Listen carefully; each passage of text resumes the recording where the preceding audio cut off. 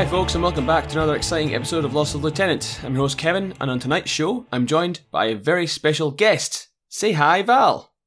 G'day. Hello everyone. Thanks for having me, Kevin. Val, you've been on the show before, so some people may recognise your voice, and if they don't recognise your voice, they'll recognise your name because you are dropped into our episodes quite often as the Melbourne resident Infinity hipster. So That's right. Hey, if they don't, it's been a while, a long time since I've been on. So if they don't recognise my voice, they're not long-time listeners, obviously. They don't know. How are we doing anyway? I'm well, thank you. Yeah, good. Obviously we both got back from Canberra late last night. 3 hours, 4 hours to spare. How before the borders closed? Yeah, I think so. I think it was eight or 9 o'clock we got back. Pretty fine, Kevin. Yeah, fine. We were sitting in the airport and you came back and you're like, Kevin, the flight's delayed. Yeah, no, this is the best. Okay, I'm going to interrupt you because the thing is, I don't fly often, so I was a little bit nervous with the border closing and like the prospect of having to work hospitality in Canberra for like some cafe or something if we get stuck. Give her. Let's give our listeners who aren't from Australia a little bit of context though. So we just got back from Canberra on the weekend, which is the capital territory of Australia, because we decided to sign up for a tournament over there that was run by Rob Cantrell. And we were a bit unsure about whether or not the borders would be open or closed by the time we flew there. But what was it? What was it again? We were told as we were sitting in the airport that the borders had shutting at 11:59 that night. And to be fair, like we were checking it, we knew there was some risk, but we were checking it. Like there's cases in the territory ACT where we were, Canberra, was zero. So like. We'll be all right. Even though it's an orange zone, it's not a red zone.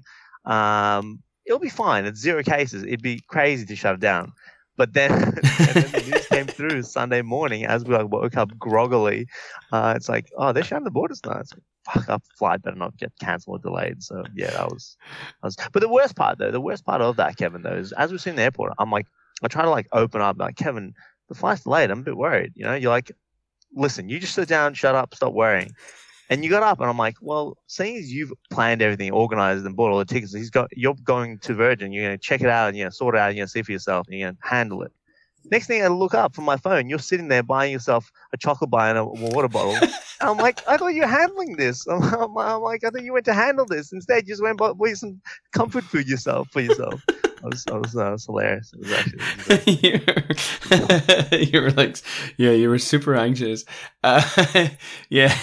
Now, what was our flight was delayed in the end by what? Maybe like half an hour or something. 20 minutes. Yeah. But still, like, I'm like, oh, he's gonna go check it out. He'll handle it. And then look over, you're buying a chocolate bar and water bottle. I'm like, the fuck. Yeah, no.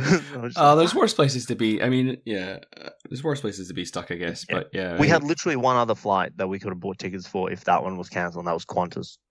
So, yeah, no, very, very true. But yeah, so we just got back last night from that tournament. So we're coming at you tonight, fellow listeners, to do a bit of a recap of the event that we attended over the weekend, hosted by Rob and the ACD, the Canberra Infinity Meta. Some of you might know Rob as from another podcast. White Noise, was it? I think it was. What, White Noise? Yeah, that old podcast. He was also on this podcast as well. So he's he's done the rounds. Yes, he's done the rounds. You know the difference between the podcasts? With White Noise, you had to like win a big tournament to be on it. With this podcast, you have to like come third last and you get on. So that's a bit of a spoiler. Oh, it's a bit of foreshadowing. No, yeah, a bit of foreshadowing. Oh no. But yeah, I'm just like, oh wow, I came third last at the tournament and I'm on the podcast. Sweet. I'm so glad Julian's not here tonight. Actually, he'd be tearing me up right now. on the chat for the listeners, we have like a chat, like a Melbourne chat or whatever, as most places probably do. And Julian was saying, I hope the borders close because you don't deserve to get back in for your performance. Yeah, that's pretty funny. It's the usual thing when you're at an event and you like the group chat's blowing up and going like, oh, how you going? Like, what's going on? Like, what are the tables like? What are the opponents like? How you doing? And there's like nothing, and then it's just like, oh, I didn't do so well, and then you're just like, oh. Yeah, so how are your games? They were good games. Yeah. You win or lose, they were good games. Yeah, no, it's a little bit like that. So thanks very much, Val, for coming on tonight, sure. and we'll get stuck into it. But before we do that, we'll recap with some recent games and hobby like we usually do. So besides the games that we played over the weekend, have you been getting any other games or doing any other hobby, Val? Yeah, so I've had maybe 3 games recently. One against my local player, Mark, in Geelong, because I'm in Geelong. You guys are in Melbourne, obviously. So for international listeners, I guess it's like an hour away. And he's just picked up some Shazvasti, and unfortunately, he knows how to use them already, so that's going to be tough. Played Hector, the local mob boss, I guess, in the Infinity community. The local mob boss. Well, he's like the mini boss of like the Infinity community. He's a really good player. So played. Faced the Bolt Sniper in a 5-man link. That was really tough. I went down there. I lost, and I played Hugh, who's just picked up some Morats. So it was a bit of a mirror match because I'm playing Morats as well. He was playing half his line. Hamster. Yeah, no, we're both hipsters actually. He lives in the West, so it makes sense. But so we had a game, and he used Hucky's line for the last time. It was like and I used Morats, and I managed to get up. So that was all at Axes and Nails, which Warplings. Sorry, that was at Warplings in Flemington. That's great place to play. Yes, Warplings. I'm yet to get over there. I keep meaning to. So it's on every Tuesday and Saturday. Tuesday and Saturdays. That's right. And it's done out of a church. The beer's like $3, $3.50. It's all community run, and they have like a laser printer in like the back of the church, like the back building where they store all the terrain stuff. They have a laser printer, and they're kind enough to print like terrain for Infinity and other systems that are popular. Yeah, really good. Really, I think it's a really great venue. I've been speaking to Hugh about it because I think he's just joined the committee as the Infinity organizer for Warplings. So it sounds like we could be getting some events happening there. And if you know me at all, well, I do love a wee drop of booze every now and again. A couple of beers. Right? Yeah, so anywhere I can throw some dice and drink a couple of beers in a church of all places. A bit picky with your beer, but aside from that, yeah. I mean, that's my hipster side coming out. Absolutely. What beer do you want to get? Heineken? Oh, I don't really like European beers. Stella? Nah. Okay, how about Corona? No, I don't like Coronas. All right, okay, yeah, go fuck yourself. Yeah. No. I just like beer that tastes good. I don't want to drink the European pish. Even though it's fine. Goodbye, European listeners. You have O12, Whip 12 to listen to if you wish. Oh, Jesus Christ. Yeah. Actually, on the top of Europe, should we cover the European events that happened overnight, just briefly? Sure. Yeah, we can be a general news podcast if you haven't already been listening to the news or watching the news today. Yeah, it's Coming Rome, I think. Is that the saying at the moment? Coming Rome? Yeah, I think it is. I've got a friend of mine who was up at, like 3 a.m. to go watch the game. And I woke up this morning and saw the headlines and was like, sent them like a GIF. Like, it was like, are you okay? Oh, that's cute. That's very nice. She was not okay. She was not okay. No, she was not okay. But, yeah, I mean, by all accounts, they played well, and when we say they, we mean Italy.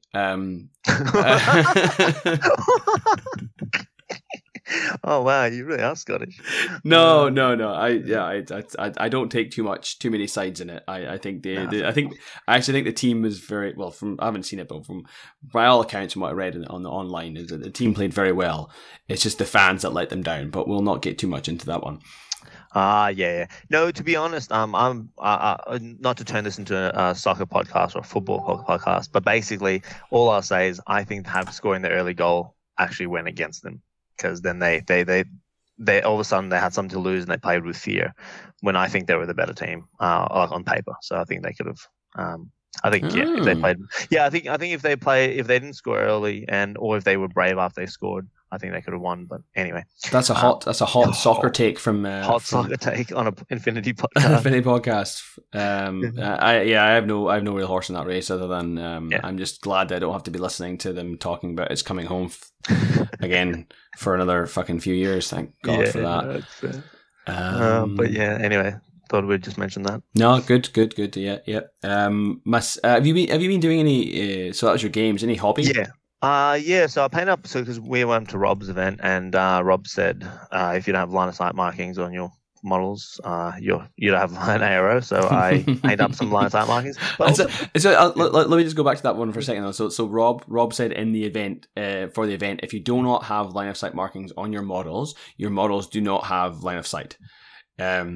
Which is a pretty I mean, honestly, it is in the ITS document. Right, every model should have a line of fire markings on them. But I think I'm surprised the amount of people that I will play and will not have line of fire markings on, not just like any like some of the models, but like any of their models. You know, and they're just like going, you know, where his hands pointing is the front of his base, but it's a very important part of Infinity. Where's North? Yeah. Where's North? But yeah, I'm guilty of that sometimes because. But yeah, I think it's definitely a bare minimum that you should have. It just makes like those, because 99% of the time it doesn't come up right which way it's facing, but then those critical moments you're like, oh, it's really useful to have. And how did you do them? Did you just paint them on the base, or did you have just paint them on the base? Yeah. But while I was doing that, I actually paint up quite a few more outs. I did all the guns, because what I do is I paint the models and then I half finish them. I got the bad habit of it. So I painted all their guns. I'm really happy with how I did that. That took me like 4 hours to do all the guns quite nicely. And I made my Sograt like a pink Power Ranger, but I'll fix that eventually. I think that's a nice pinky purple you got on him there. Obviously, it's not a visual medium, this podcast, but I do like the is it the Sograt? Yeah, the Sograt. Yeah, the Sograt. Yeah, he'll come good. He probably just needs another 6 hours, and then I might post him somewhere for people to make fun of. We'll post them on the Lost Lieutenant Discord channel. There's Discord. So it's always. Do you frequent our Discord channel? I don't use Discord at all, pretty much. So I don't. I mean, it's a great place. It's actually very. It's been very good for. I hear Carlos visits. He does, yeah, Mr. Bostria. He does. He has visited once or twice. Ooh. So that's good. And obviously, we had him on for the 50th episode, which was great. So yeah, it's a popular place to hang out. So quick plug: if anyone wants to come and see what we're all up to over at Lost Lieutenant, you can join us on the Discord, and it's a bit more of a friendly place. Well, not friendly place. Well, it is a friendly place, but it's what's the word I'm thinking of?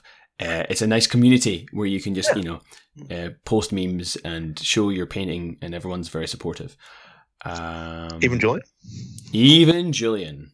No, Julian's a big softie. If you ever really made them, but not to give away his front. No, exactly. No, he's not an intimidating man at all. Yeah, so that's good. What have I been up to? Have I been up to anything? So I had a game. So before Timfinity, which was the name of the event that we're talking about tonight. So Rob's event was called Timfinity, and I played a couple of games in the lead up to it just to kind of get my head back around Shazvasti, because I hadn't been playing them for a little bit. So I had a game against Ryan in our local Ryan, playing the custom mission that Rob added for the event, which we'll get into later, and that was a lot of fun. It came down to like a really, really close game. I think it was like an 8-6 win to him in the end. So it's like, high scoring on both sides. Never an easy game against Ryan. So no, definitely not. I think he was running. What was he running again? Oh, he was running QK. Actually, QK. He's running QK, and he came into the game going, this is just a bit of fun. And I'm like, well, it's always fun with Ryan, but he's not a soft player. No, he's a very good player. He had. So this is the thing about Ryan. I think you've probably heard me talk about it on the podcast before, but he will get me every time. Like he mind games the fuck out of me. Like the last game we played, he had Patrick Lee's hollowed as Atlanta, and threw me off, and he's done it before with hollow. So when he rocks up with QK, I'm like, he's gonna fuck me. He's gonna do something here. So he had an Azrael Feuerback, kind of just like standing on a building prone by himself, and I was like, ooh, I could definitely put my Speculo next to him and just first turn end him, and I actually was like, no, that's what Ryan wants me to do. He's gonna do something. He's gonna counter deploy Yan or something. He's gonna do something funny. I'm not gonna do that. I'm gonna do something else. And turns out he didn't do that at all, because his reserve was like a Jambazan sniper. And I'm like, God damn it, Ryan! Like, that's why. Because then his Azrael Feuerback proceeded to just walk up the middle of the board and shoot everything I had standing out. with just continuous damage 16, isn't it? Yeah, just without a care in the world, he was able to lay waste to most of my army with that one fucking fireback. Ryan's got so much property in your head, it's ridiculous. He does, right? Yeah. Every time I face him, I'm just like, what bullshit is he gonna pull on me tonight? Sure. And then the other game I had against Nick, who sadly can't be on the show tonight. He was supposed to be, but he has father duties, so instead. But I played him in Supremacy, and he was running White Banner, and that was another very good game. We played so we played Supremacy. I did the deploy first, go second trick, which it paid off. I ended up actually, I think it was almost a draw. But on the last turn, I revealed something from hidden deployment and walked into a zone that I think he just had like a flash pulse bot holding, or like basically not enough to outpoint Malignos. And that, I think, handed me like it was a narrow victory. It was like a 6-4 or something like that. Yeah, that's very close. And that was a good game. And then hobby wise, not much. I finished off a couple of Shazvasti for the tournament. So finished off the Caliban, I think it was a couple of Caliban I finished off. And then I think that was about it. Yeah, there's a few other things on my painting desk I'm looking at right now that I have not had the, momentum to carry on with. But yeah, that's it. Just touching on your stuff, because I was looking at your Shazvasti, bit of a hot topic, but they're really nice actually, but they're the Defiance ones, so not everyone's going to be happy to hear that. But the Shazvasti stuff looks. I like the paint scheme with the color shifting paints. I actually picked some up in Canberra. But as far as the models, that was the first time I actually held the Defiance models. They're really cool. They're really, really cool sculpts. Yeah, no, that Caliban's a really cool one. With the kind of predator hand cannon thing is really nice. As well. And the male speculo, which some people don't like, but I think it's quite nice to have a male speculo, even though he's a bit basic. He's not doing that much, but I think that's fine. So with that out of the way, we'll go through our upcoming events. So we have on the 24th of July at Guff Werribee, we have Ben's event, who's running No Retreat. So it's a 16-player cap, $20 entry. I can't remember the 3 missions. I think he's got a custom mission in there called Seize and Vaccinate. Yep. That's very on theme. Yes, it is. It is definitely very, very thematic. I think the Australian government just made some ads for it. Oh God! No. Yeah, actually, on that topic, like, meanwhile, everyone else in the world is like, getting Elton John and Barack Obama to promote like getting vaccinated, and then in Australia, it's like, vaccinate or die, and you're like, okay, do we want to do the carrot or the stick approach? And Australia seems to definitely be the stick right now. Yeah, I don't know. I regret bringing it up, but maybe it's probably like, I haven't actually seen it, so I'm just going on people's reactions. So don't take anything I say, but I think maybe they used the same idea as like the smoking ads. Maybe I don't know. Oh yeah. Maybe they're doing that approach. But the missions, I just brought up the missions for Ben's event. First one's Firefight. That'll wake you up in the morning. Then Custom Mission is second, and then Supremacy to finish it off. Okay, yeah. And I think it's a 16-player cap. You're going to that one? Yeah, absolutely. I got to try to redeem my Morat somehow. I'm hoping to get a couple of Geelong guys down as well, but everyone's pretty busy at the moment, so we'll see how we go. Yeah, and speaking of Geelong, after that you've got... Yes, Winter Wipeout. So our local game store tries to put on a con type event twice a year, once in summer, once in winter.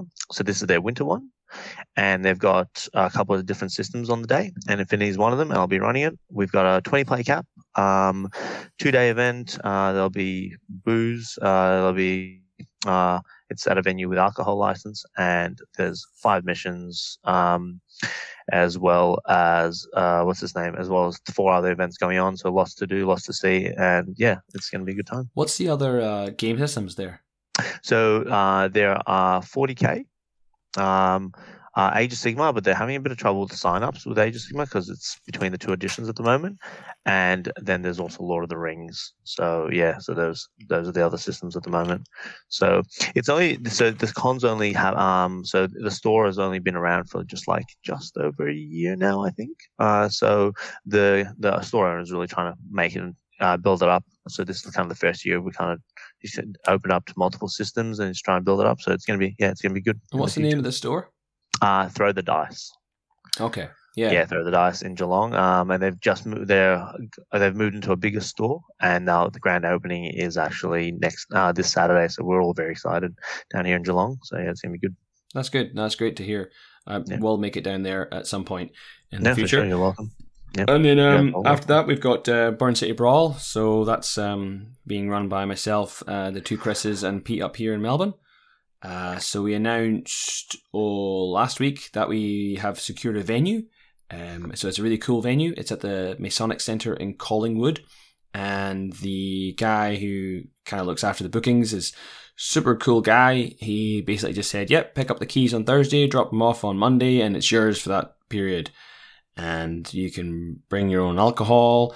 You can stay there as long as you like. It's a big spot, big place with multiple fridges. So yeah, we basically make it our own for that period of time, which is really great. So I'm looking forward to that. Do you have to become a Freemason to play in the tournament, or? I don't think I have to. Optional extra. I don't. Yeah, I don't think they've. I don't think they've attached any of that to it. There's no need to don the robes. I actually know very little about the Freemasons other than what I've seen in The Simpsons. So yeah, that's it's very hard to know exactly. What exactly goes on there. Yeah, and the guy was just like, I think he actually made reference to that. He was like, yeah, some people don't know what we do, and he's like, it's really weird that no one knows what we do. And they're like, but you're a secret society. And they're like, we're actually not secret. We just pop culture or something has made them. It's kind of like it's the same with us. Nobody really knows what we do. It's like, oh yeah, we're going to play some miniature games. What are miniature games? Oh, it's like chess. It's like it's like chess with different, but you paint the pieces yourself. As Rick and Morty would say, it's like chess with extra steps. Extra steps, chess with extra steps. So we've that's the 11th and 12th of September. $65 entry. We've got a 50-player cap. We currently have plenty of spaces available. And we have just announced today, if you sign up between now and the end of the month, you go into a draw to win a Go-Go Marlene. So that's a very sought after miniature. That is a very sought after miniature. Right, yes. And I do know of a few people in Australia that are always after all the limited edition figures to add to their force or just to keep in a box. For sure. Some people are collectors, right? Yeah, so sign up and it should be a good time. It's going to be a good time. Yeah, we're definitely going to get a crew from Geelong to come down for that. I think Dean, my housemate's definitely already signed up. I'm signing up this week, like I said, just because I'm always lazy with these things. And Chris, Mark, and Dan will hopefully, the local Geelong guys, and hopefully Richard, the store owner, will hopefully sign up as well. It'll be good to get down. Oh, that'd be great. Yeah, I really like the guys from Geelong. Like having only met them for the first time this year. It's always great when they appear for an event. And they they're good crack, and they like a couple of drinks as well, which is always always fun. It's always good. Always good. And then after that we've got actually I need to help the guys in Brisbane for a bit more details on this event, but we do have the Brisbane Open, which is on the 6th and 7th of November, and it's a $60 entry and a $60 player cap. So if you want to find out more information about that, hit up Chris Fiddick or the guys over at the Transmission Matrix podcast if you're interested in that event, because I am. So guys, give us some more information, please. Thanks. Yep. All right. Any other events that I missed out of there? No, I don't think so. I think that's all that's kind of planned at the minute, isn't it? Yeah, I think so. I believe so. So before we get into, so we've got to. So we got announced the winner of the June challenge. Oh, nice. And then announced the July challenge, which we've already announced. We announced that last week. Before I get into that, though, for a correction from last week when we were doing the FAQ, a few people said that we got the climbing rule wrong, and yeah, it turns out we did. I don't know about you, but I've been, for some reason, I've always played climb and on using ladders the same way. And I didn't actually realize I was doing it wrong the entire time. So I've always played like if the ladder, if the building's 3 inches high, then 3 inches will get you to the top of the ladder. Yep. Just like how climb works. Yeah, gotcha. Yep. Yeah. Whereas the FAQ clarified that is if you're using the climb skill and it's a 3 inch high building, then 3 inches will not get you to the top. You need to use the 4th inch. If you're an S2 model to get to the top. Of course, the ramifications for that means is if you're a 40mm base or a 55mm base, you're going to need to have those inches spare to get to the top. So I think where the confusion for me came from is I played that way for climb and also when you're using ladders. But in actual fact, you could never have done that using ladders. So whoops, I've been playing that wrong for at least since the start of N4.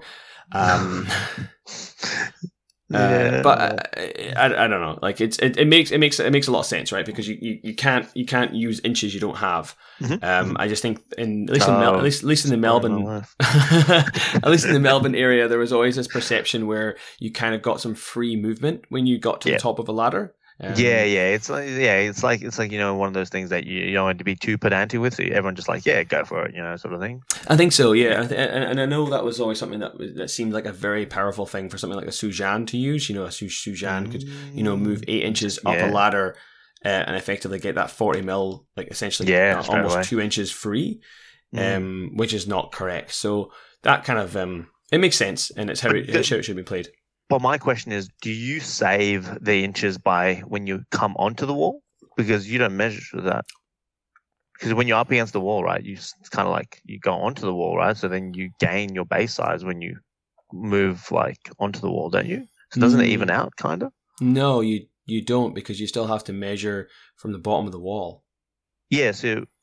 do you measure from the wall? Yeah, I guess you would. Yeah, fair enough. Yeah, cool. So if the building is 3 inches high from the ground level to the very top, then that's 3 inches of your movement just to get to like the top of the building while still being on the vertical.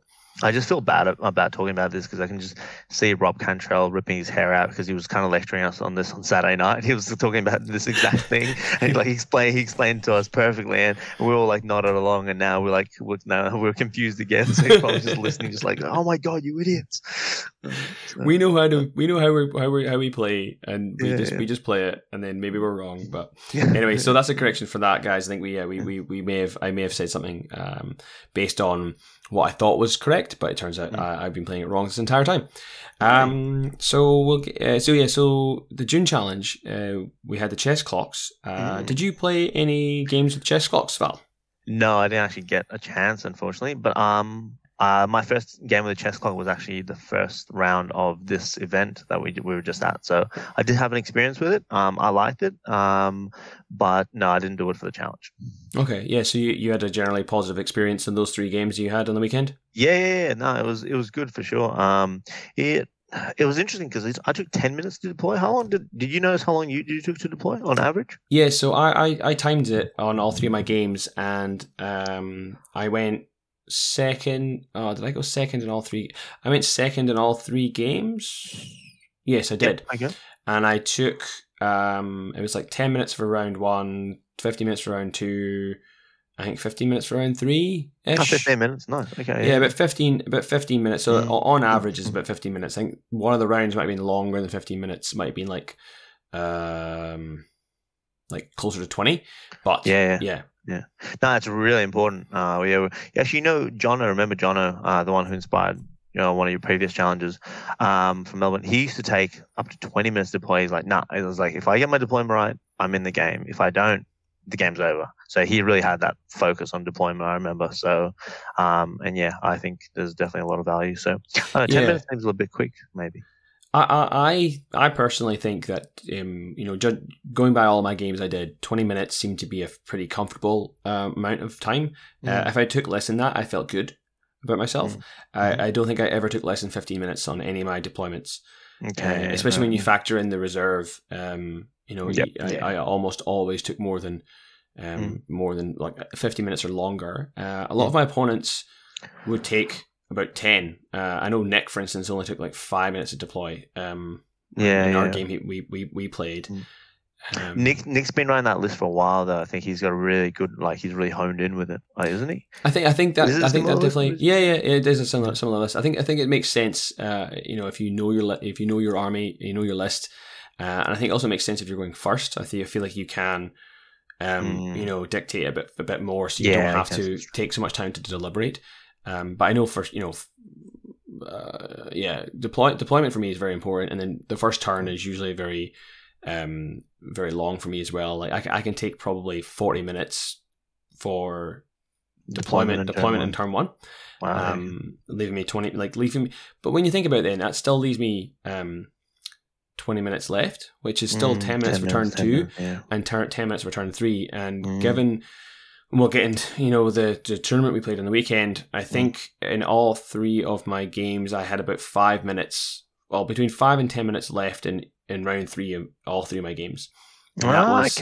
And that was enough time in all of my games. I think there was only one game where I kind of had to sacrifice doing some things in order to just finish on time. But it didn't affect the overall of the game, because what it meant then is that I didn't fuck around doing stuff that wasn't going to win me the game. I just went, well, okay, what do I need to do to win? And this and this. I'm done. Like I could do more to maybe get maybe another OP or to kill a few of my opponent's things, but in the end you're like, well, I'd rather get this done and then just finish and not have to. It made the decision making process easier, didn't it? Yeah, it did. It kind of focuses you on what's important. That's really cool. So I certainly thought that it was a good experiment for me. For sure. I think Rob explained how to use the chess clocks before the event started was pretty useful as well, because basically the big question is with the ARO mechanic, right? Everyone's like, how do you use chess clocks with ARO mechanic? To be honest, if you're the active player, the way Rob's ruled it or suggests is like if you're the active player and the opponent has an ARO, you just leave it on your time. But if the opponent's starting to like really deliberate and really go through crunch the numbers, just switch it over to their time, sort of thing, and you guys can both kind of be mature about it, and it works out really well. So I think that was something that I didn't. What's it? I needed to think about it. I needed to recognize that a bit more in my game. In my games, where if I knew I was taking. It would take me a few moments to realize I was taking time to decide. Yeah. And what would kind of help me along with that decision is I would see my opponent's hand kind of hovering over the head chess clock. I was like, oh wait, I'm taking too long. Like flip it over while I make that decision. Yeah. And it might only take me another 5 seconds, but also even just seeing them reach over would make me go. Cool. All right, I'll shoot. Right, and generally speaking, it wasn't that much of a big deal. The only time where sometimes it would be like an issue, not an issue, but if it was a particular, I'm trying to think. So I think I had an engagement with a Shang-Chi. So a Shang-Chi HMG has an HMG has a chain colt, has a pistol, but it's also like OK in CC. So when I had a situation where I could go into CC, there was a moment where I had to go, wait, what has your Shang-Chi got again? So then, it felt like I was kind of unsure whether this should be on my time or their time. Yeah. Courtesy list there, I guess, would help. That's a good point. You know what? Actually, that's a good point. And none of us had a courtesy list out to actually. Yeah. This was against Nick, or was this at the tournament? This was against Chibi on the third round of the tournament. Yeah, because because I was wanting to kind of like engage the Shang-Chi, but I just wanted to make sure that he had. If he's got a chain colt, then I'm like, maybe I don't want to engage this guy because he can just temple me. So that took a little bit more for me to decide, and that's fine. Then flipping over to my time, while I ask these pertinent questions about the unit, so that I can make the right decision. But just going back a step, actually, what you said. So one of the cool things about what you mentioned about the opponent hovering their hand over the clock, right? That's a much more subtle way of saying you're taking too long than somebody saying, "Hey, hurry up with your decision," right? Because that's really abrasive. But like just having some sort of like communication between the two that you're deliberating too a little bit long. It's like a very soft way of saying it, kind of like putting that message across, you know, sort of thing. Because like it's just like the body language communication rather than like verbal. Because like if you and me are having a game, I'm like, Kev, come on, hurry up, or like, Kevin, you're taking a long time to make a decision. No matter how softly I phrase that, it's going to kind of be a little bit more jarring than me just kind of like hovering. Yeah, actually, no, that's a good point.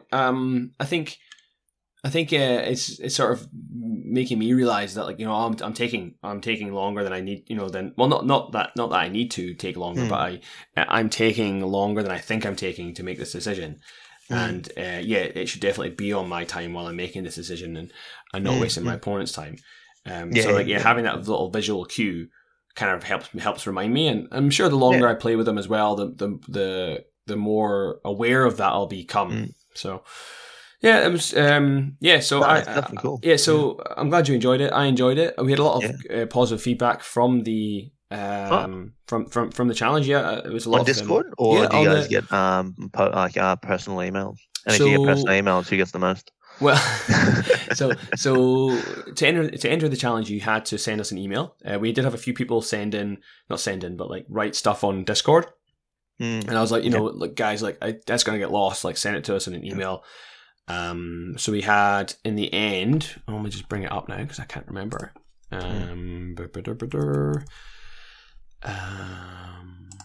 We had, I think, 5 entries in the end. Yep. That were submission, but we had a lot more discussion on Discord in general about, cool.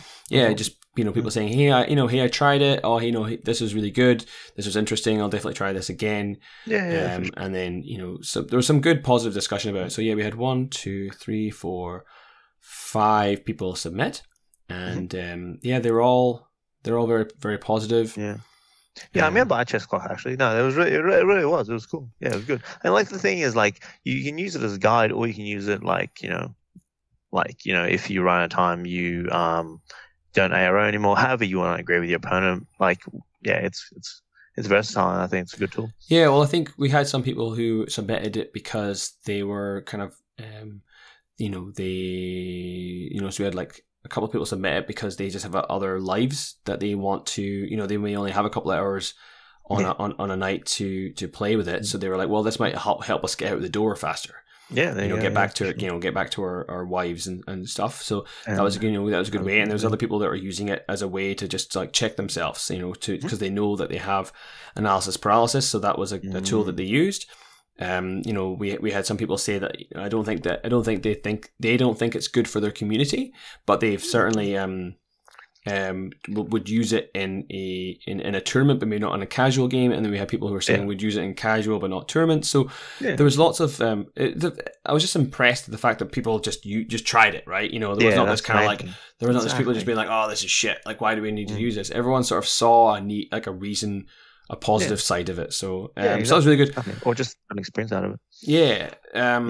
So we had so the 5 entries. I'm not going to talk about them as such. We've already submitted I've already sent the link to the Google Doc, so you can read them all there. Yes. And I announced the winner last week, so congratulations to Sam Benson from an ex-local. He's up in Darwin at the moment. Congratulations to him. He had a nice little write-up about his sort of Darwin meta, which was good because he started it from scratch. It was only him and maybe one other guy, and I think they've got a handful more now. So it sounds like it's getting off the ground up there. So, and the fact that he was able to introduce chess clocks into a very young scene up there is positive. Like, you know, clearly people are quite receptive of it. Awesome. Good on them. Yeah, so that's cool. Sure. And then I wanted to mention one other entry. So we had one from Jan Simon, who submitted a nice little story. But what I really wanted to draw attention to, and people can check this out on the link, and you may have seen it on WGC or on the Lost Lieutenant Discord, but he also posted pictures of the table that they played on. So his friend I think had a Warsaw table that he built and painted, and it is absolutely stunning. Have you seen? I don't know if you've seen it or not. No, I haven't seen it. Oh, it's like from every angle, every conceivable angle, it looks professional. Like, it looks like a lived in city. It's really, really beautiful. He's got this great little objective room in the middle that he's customized to give it a second level that you can walk around. Oh wow! Yeah, okay, so it can be used as an objective room. It can be, but because it's got that second level, there's walkways that go into it, so you can shoot down into it, you can shoot up into it. There's ways out of it. It's a really, really nice looking table. Yeah. So like people who want to check that out can go on to the link there, and they'll probably see it on WGC as well. Excellent table. So yeah, well done to everybody who submitted, and well done to Sam, who won the event, who was a lucky random winner of a blister from Toy Soldier Import. So yeah, quick plug to those guys as well. Yeah, for sure. Thank you for your continued support. So with that, we'll go on to the July challenge. So we have already announced the July challenge. So we kind of deliberated back and forth, us and the other guys, about what we're going to do, and we came along this idea of picking a. There's a few ways of like looking at this, but we kind of went with like the maligned profile challenge. So pick like use a profile or profiles in your games of Infinity that the internet tells you is bad. Which is that's a tongue in cheek way of saying it. Yeah, like it doesn't have to be the internet, because if you're going to go by that. And the internet says it's bad, then all of Jing is bad. So we don't necessarily mean that. Although if you want to do that, then sure, if you can justify it, whatever. But yeah, we just basically, again, all these challenges are about taking you out of your comfort zone. So we want you to play a game of Infinity where you are using a profile that, either you've heard is bad, either it maybe doesn't fit your normal play style, or it's a profile within a unit that is like kind of overshadowed by a clearly better profile. Absolutely. The main thing sounds from like what you guys are trying to encourage people to do is just grow as players or just experience something new, because we all get our refined list and we all focus on refining the list, but sometimes it's just nice to like find something a little bit different and just like have our hand forced a little bit, I guess. Yeah, exactly. Yeah, and it can come from anywhere. From your local meta, that might just be like, oh yeah, don't take this profile, take this one. And maybe it's a profile that you've actually always wanted to try, but because of maybe you play a lot of competitive games, you just haven't been able to squeeze it into your lists. So are you, Nick and Jacob all playing Ariadna for this month? Well, according to Julian, like Ariadna's really good now, so I think. Is it? Yeah. The rest of the sectorals are bad, but the Vanilla Ariadna and Cosmo are very good. There you go. Good to have Julian back. Yeah, so back on board, Jules. Yeah, so basically, we want you to try one or more of these units and profiles and help us understand why the internet hates them so much. Why do we not see more of them on the table? Have CB dropped the ball on these units, or does digging a little deeper uncover some hidden gems? So we want you to write up your report or essay and send them into us at lossoflieutenant@gmail.com, and a winner will be randomly selected at the end of the month, and the winner will be rewarded with a blister of their choice from Toy Soldier Imports. Very cool. This one I'll definitely be entering. Yeah, well, as we said at the top of the show, Val is a resident hipster, so he tends to run profiles that, like, he was running Bao when Bao were in N3. I also run Lucian Sforza in Imperial Service, and I actually think he's good there. But anyway. Yeah. Well, I mean, we'll get into the weekend, but I think you ran double Krakot Red Furies on the weekend. So yes, yeah. So we can like, so there'll be some good discussion to be had on this challenge with the relation to you being on this episode. But while we were preparing to start recording, you went through like a list of units that you think fit this challenge very well. So do you wanna mention them? Yeah, for sure. So just to give our listeners a little bit of an idea about, and the thing is, like, this will change, right? Because what you and I think is good or bad or weird or wonderful is completely different to somebody else, right? Absolutely. They might be like, oh no, the IR is fucking amazing.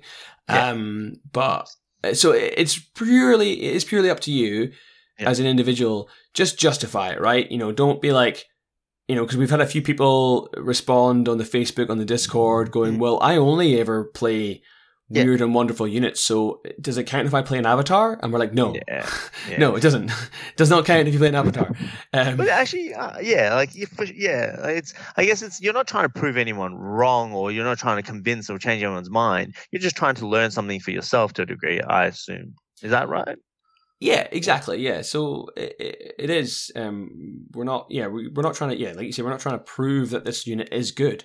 You might run it, and then in your battle report or essay, it might be like, yeah, no, this unit is bad. I don't see where it fits into this army. But the next person might take the same unit and go, oh, I found a way in which I can use it. So this is all good discussion, right? We'll find some useful information in here, because as the game develops and matures, like people will find units which at the onset people thought were terrible or didn't quite fit right, and only through playtesting will you find these units and go, oh, actually, I didn't realize this unit had this, and in this mission or in this situation, it's fantastic, and it should be championed more. Well, the other thing is, by taking a unit, you kind of might mean that the rest of your list has to be a little bit different. So all of a sudden, the way you approach a list is different, and that opens everything up, right? So it's just kind of like so like going back to that person who's like, oh, I never take, like for me, right? I never take the stuff that is like on meta. But that if I did take the stuff which is on meta for this challenge, it might mean a difference for the rest of my list. So it just, I think it's for like each individual to kind of have a new experience, like have fresh take on a faction they've been playing for so long. Right? Yeah, that's a good clarifying point as well. Because like what we don't want you to necessarily to do is to take your stock standard tournament list and exchange one unit for another unit. Because that's not gonna.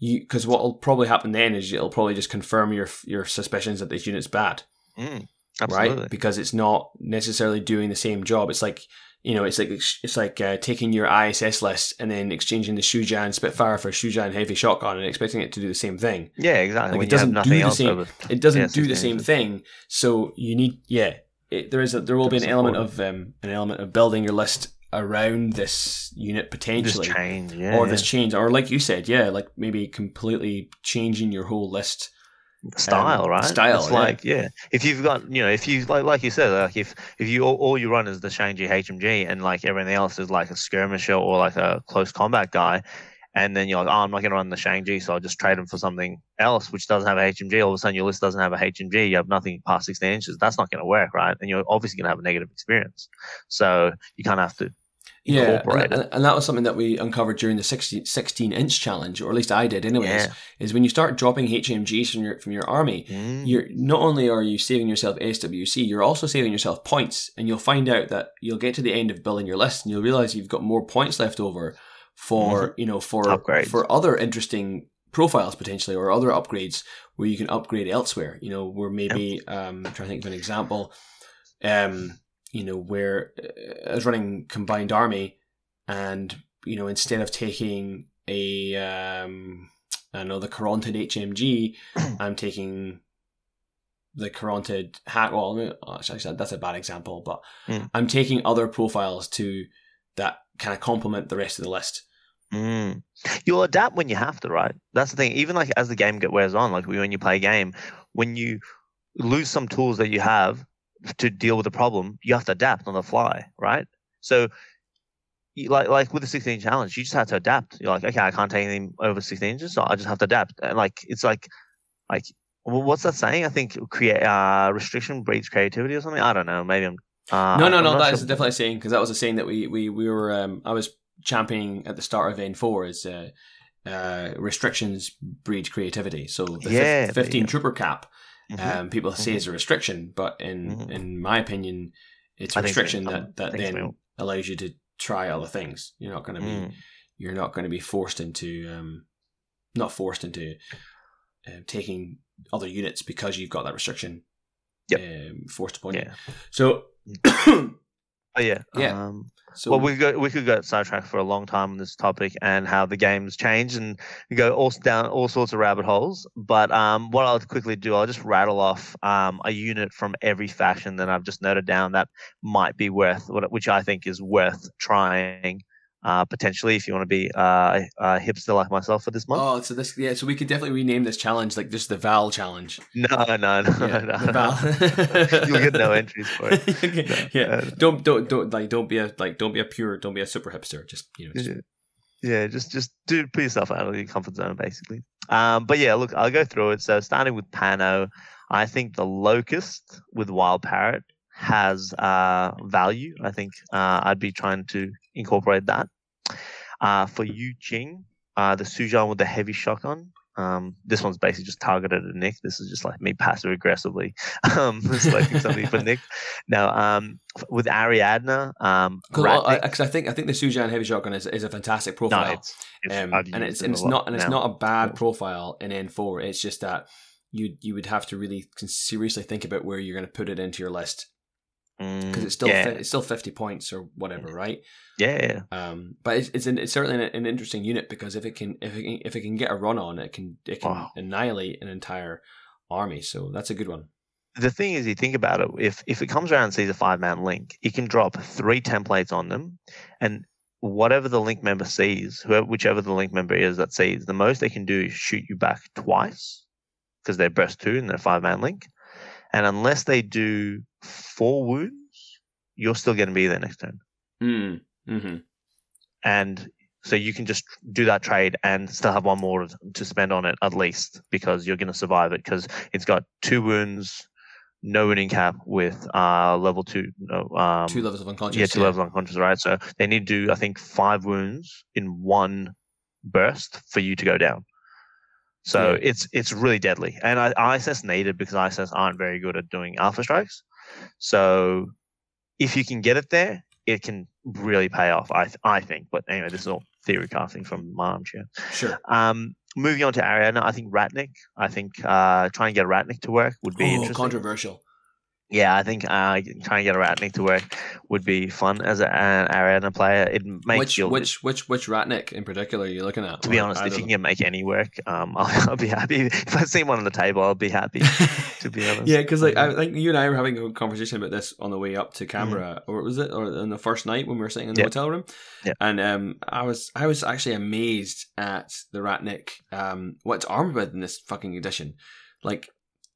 There's an AP Spitfire +1 burst, Panzerfaust +1 burst, Flammenschmier +1 burst, and then an AP heavy pistol.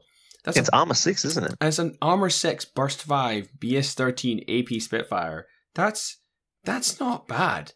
That is pretty good. And the other thing is, if you set up your Ariadna list to play kind of like guerrilla warfare, where you run Voronin where you've got extra command tokens, you can do that whole coordinate order, him being the spearhead, so they have to shoot him, and the others are camo markers, so they can't. They can either hold against one of the camo markers, or they can shoot the Ratnik, and then you can just blow things up, and the Ratnik can take a hit. So it's like that Russian tank, right? So everyone focuses on the Russian tank, and then all the other like deadly weapons pop out of the shadows. Yeah, I mean, I think it's excellent. I mean, yeah, like you see, even in a coordinated order, that's a burst 3 AP Spitfire. I mean, it is 50 points. So yeah, it is a lot. Give it a go, Julian. You know what? You'll enjoy it. After that, Haq Islam, I reckon the Alpha Seed or the AR would be good. I've actually had the AR used pretty well against me, to be honest, by 2 different players. So one was at Novacore in N3, and one was one of the Perth guys on TTS, Josh. I think, I respect the AR. But the Alpha Sid's really hard because he's so multifaceted. I reckon he looks hard to use, to be honest. You kind of have to build a list around him, probably. Yeah, so those are my picks for Haq Islam. I've been using the Alpha Sid a couple of times now, the heavy rocket launcher in particular, just because he is such an anchor for your army. You know, having a burst 3 heavy rocket launcher that's arm 5 with 2 wounds. He's got veteran. He's BTS 6. He's got brought up by your super doctors. Super doctors. He's got 6th sense, so he's dodging on 14s. He's got submachine guns, so he can be in the midfield.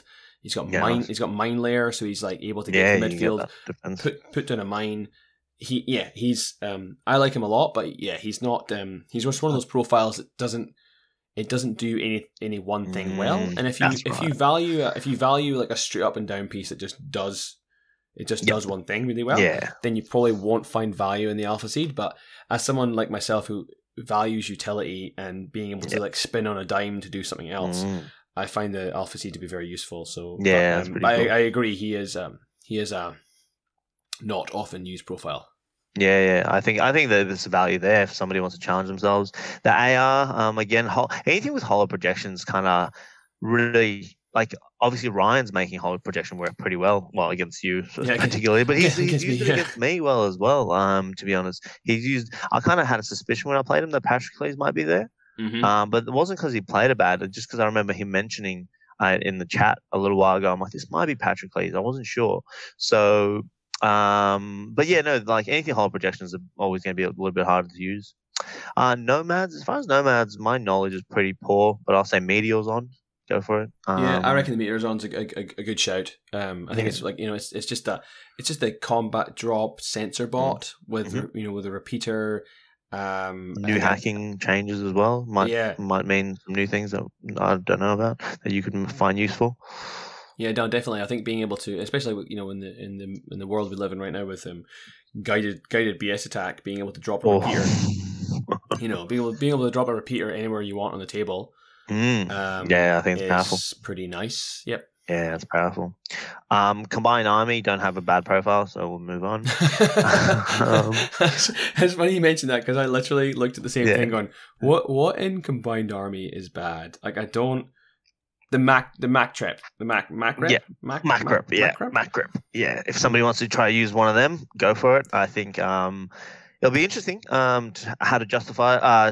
Interesting to see how it goes, right? Because you've got the Yaogat to compete against. You've got the Corontid to compete against. What else do you have to compete against with the market? Yeah, or what the market? I don't know. Just like a BS12, HMG, MSV2 is like that. You get the same thing. 6 Sense regen though. 6 Sense and regen. Like 6 Sense is okay. Like if they had a template weapon, maybe like an HRL, I could be like, 6 Sense and MSV2 regen would be kind of cool. But okay, yeah. I don't know. Now, would you go the HMG straight away, or would you do the multi-sniper, or would you do about the hacker with 6 Sense and regen? The hacker's okay. And grenades. And grenades are but unique. Fizz 11, not I'm like, CA, but whatever. Onyx, they are unique, aren't they? Compared to the Yaogat, you're just like, I've got it, Kevin. I've got it. What you do is you get the Macrep, you move into midfield, with the hacker, you target them, then you throw the grenade. So you're +3. Okay, sure. Yeah, okay. I can't really think of any. I mean, I guess the Jaith Cutthroats. I did do an article for Broman Academy a few months ago about Jaiths. I can actually see a use case for them in Shaz, but I don't see much of them. Did you just plug yourself, Kevin? I did. Well, I didn't plug myself. I plugged Broman Academy, but I mean, these guys are great, but they're actually, you know what? Try using a Jaith in vanilla and see how it goes. And Mimetism Neg 6 Red Fury, it's okay but for 30 better than the Crackot Red Fury, I'll tell you. Yeah, right. No, but yeah, the Macrep and the Jaith Cutthroat, I reckon in CA, maybe try one of those. I reckon that'd be a bit of a challenge, although that would change things up. I doubt many people use them. ALF, just quickly, just don't use proxies. So it's not what to use, it's what not to use. Like. Yeah, exactly. Don't use proxies. Well, okay, so it's like not use proxies. So it's not just not use proxies, but like proxies are what are they like? What are they usually? Proxies are usually how many points of your army? 50 points, I reckon. Yeah, so that leaves you a 50-point slot in your army for something else. So maybe think about it from that point of view instead, not as opposed to like not using proxies. Think of like what might fit that space. Oh, what about Penthesilea? Oh yeah, I guess anti-bike's pretty hard to use, but I guess an ALF Penthesilea would be interesting. You've got a lot of rushdown guys. You got a lot of rushdown people like Achilles. You get Ajax. Actually, Drakios. Drakios, which one? Yeah, he's got the albedo bots. Ooh. He's got the two Deva bots with flamethrowers, heavy flamethrowers, and they've also got albedo.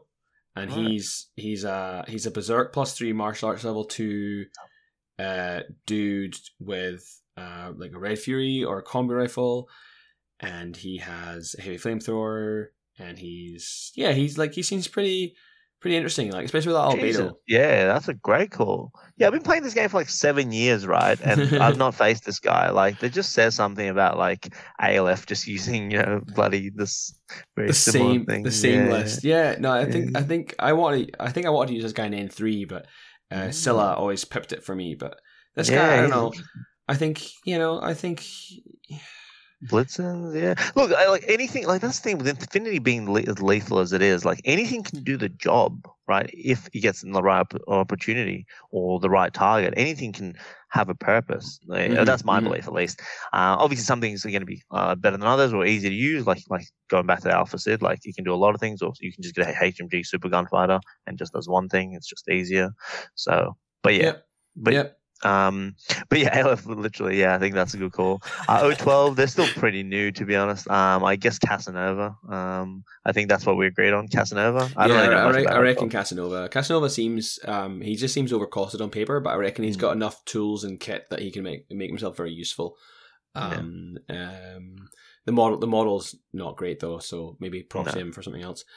Yeah, there's enough nice models in Infinity that you can probably find one just painted in the scheme of your O12 and use it. And Toha Coattail, was it? I don't even know. I'm just with Toha, it's always hard. Yes, I think the Coattail mobile unit. I think we talked about that on the weekend. The super jumping holo projector. So again, something with holo projector. Holo projection always makes it hard. Try to make that holo projector work. Like we all know, holo projector is good for mine clearing. Mind games, like kind of. If your name's Kevin, then you might be tricked by that. That's right. But like a burst 4 combi rifle for 31 points that has essentially 2 wounds and super jump is kind of cool. And 6'4" move, like he can get places. Yeah. As most of Toha can, right? So no, for sure. Yeah. So anyway, hopefully that inspires some people, or just gives you some idea to think about what you can do. So I don't know. That was the idea behind that. Yeah, cool.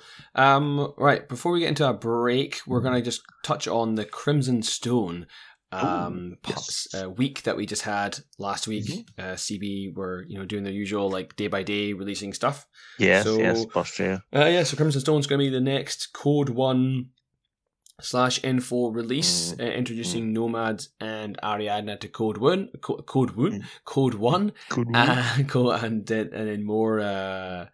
and then more for the N4 side of things, it's Corregidor and Cosmoflot. So we saw, obviously all the profiles we've already got, right? They've already on N4 in the N4, but we now have them in Code 1. So I don't know if you've had a look at Code 1 profiles at all yourself. Only when we were playing it. I haven't looked at the Crimson Stone ones or anything like that. No, not yet. Yeah. To be honest, I miss playing a bit of Code 1. That was really fun when it first came out. It was an enjoyable time we had on TTS and lockdown. I agree. I think a lot of people said that there's not enough depth in there, but I think that in some ways the simplicity kind of creates a different play style. Like it creates a different game element for you. Like you really it helps you get the reps in as well. That's one of the big thing with Infinity. You need to get the reps in, the decision making reps in. It makes it much easier.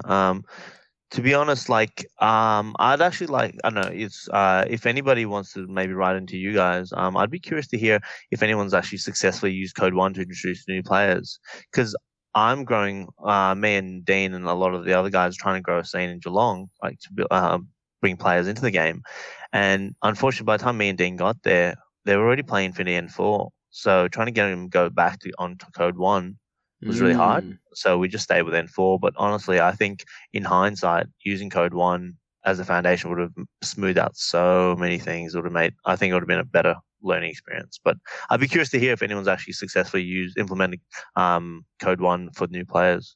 Personally. That's a good point. I think it's a great toolkit that CB have created, right? They put a lot of time and effort into it. And I think, obviously having more factions will make it more usable and accessible, applicable. But I think I'm just curious if anyone else kind of had success with it.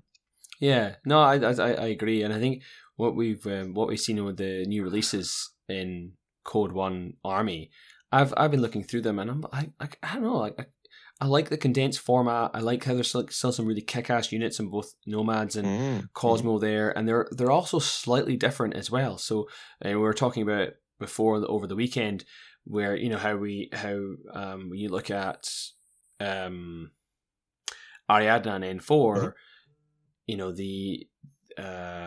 the Cosmo Soldat, for instance, is just not a very exciting profile when you compare them to something like the Vet Kazakh. Yep. But then you look at those same two profiles in Code 1, and the Cosmo Soldat actually has a place. Really? He's actually 2 wounds in Code 1, whereas in the Vet Kazakh is only 1 wound because there is no such thing as no wound cap. That's really interesting. That makes a bit of difference, and there's no Sixth Sense in Code 1. There's a few skills that aren't in Code 1. Just aren't there, right? Yeah. Which then makes some of these profiles in N4 that aren't very good. They become more obviously useful to a new player in Code 1. Now, of course, the problem with that is someone starts with Code 1 and goes, "Oh, Cosmo Soldat's so good. Oh, he's great. He's amazing." And then you get to N4 and you're like, "Oh, he's shit. It's not great." Like, you want to...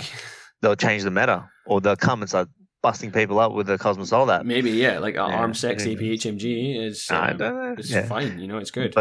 But you can see the difficulty for CB in designing Code 1, because they have to be very careful and smart about how they do the profile. So then the faction still has the flavor, which is similar in Code 1 to N4, as well as having like the difference in profiles, all sorts. Anyway, there's a lot of things to juggle.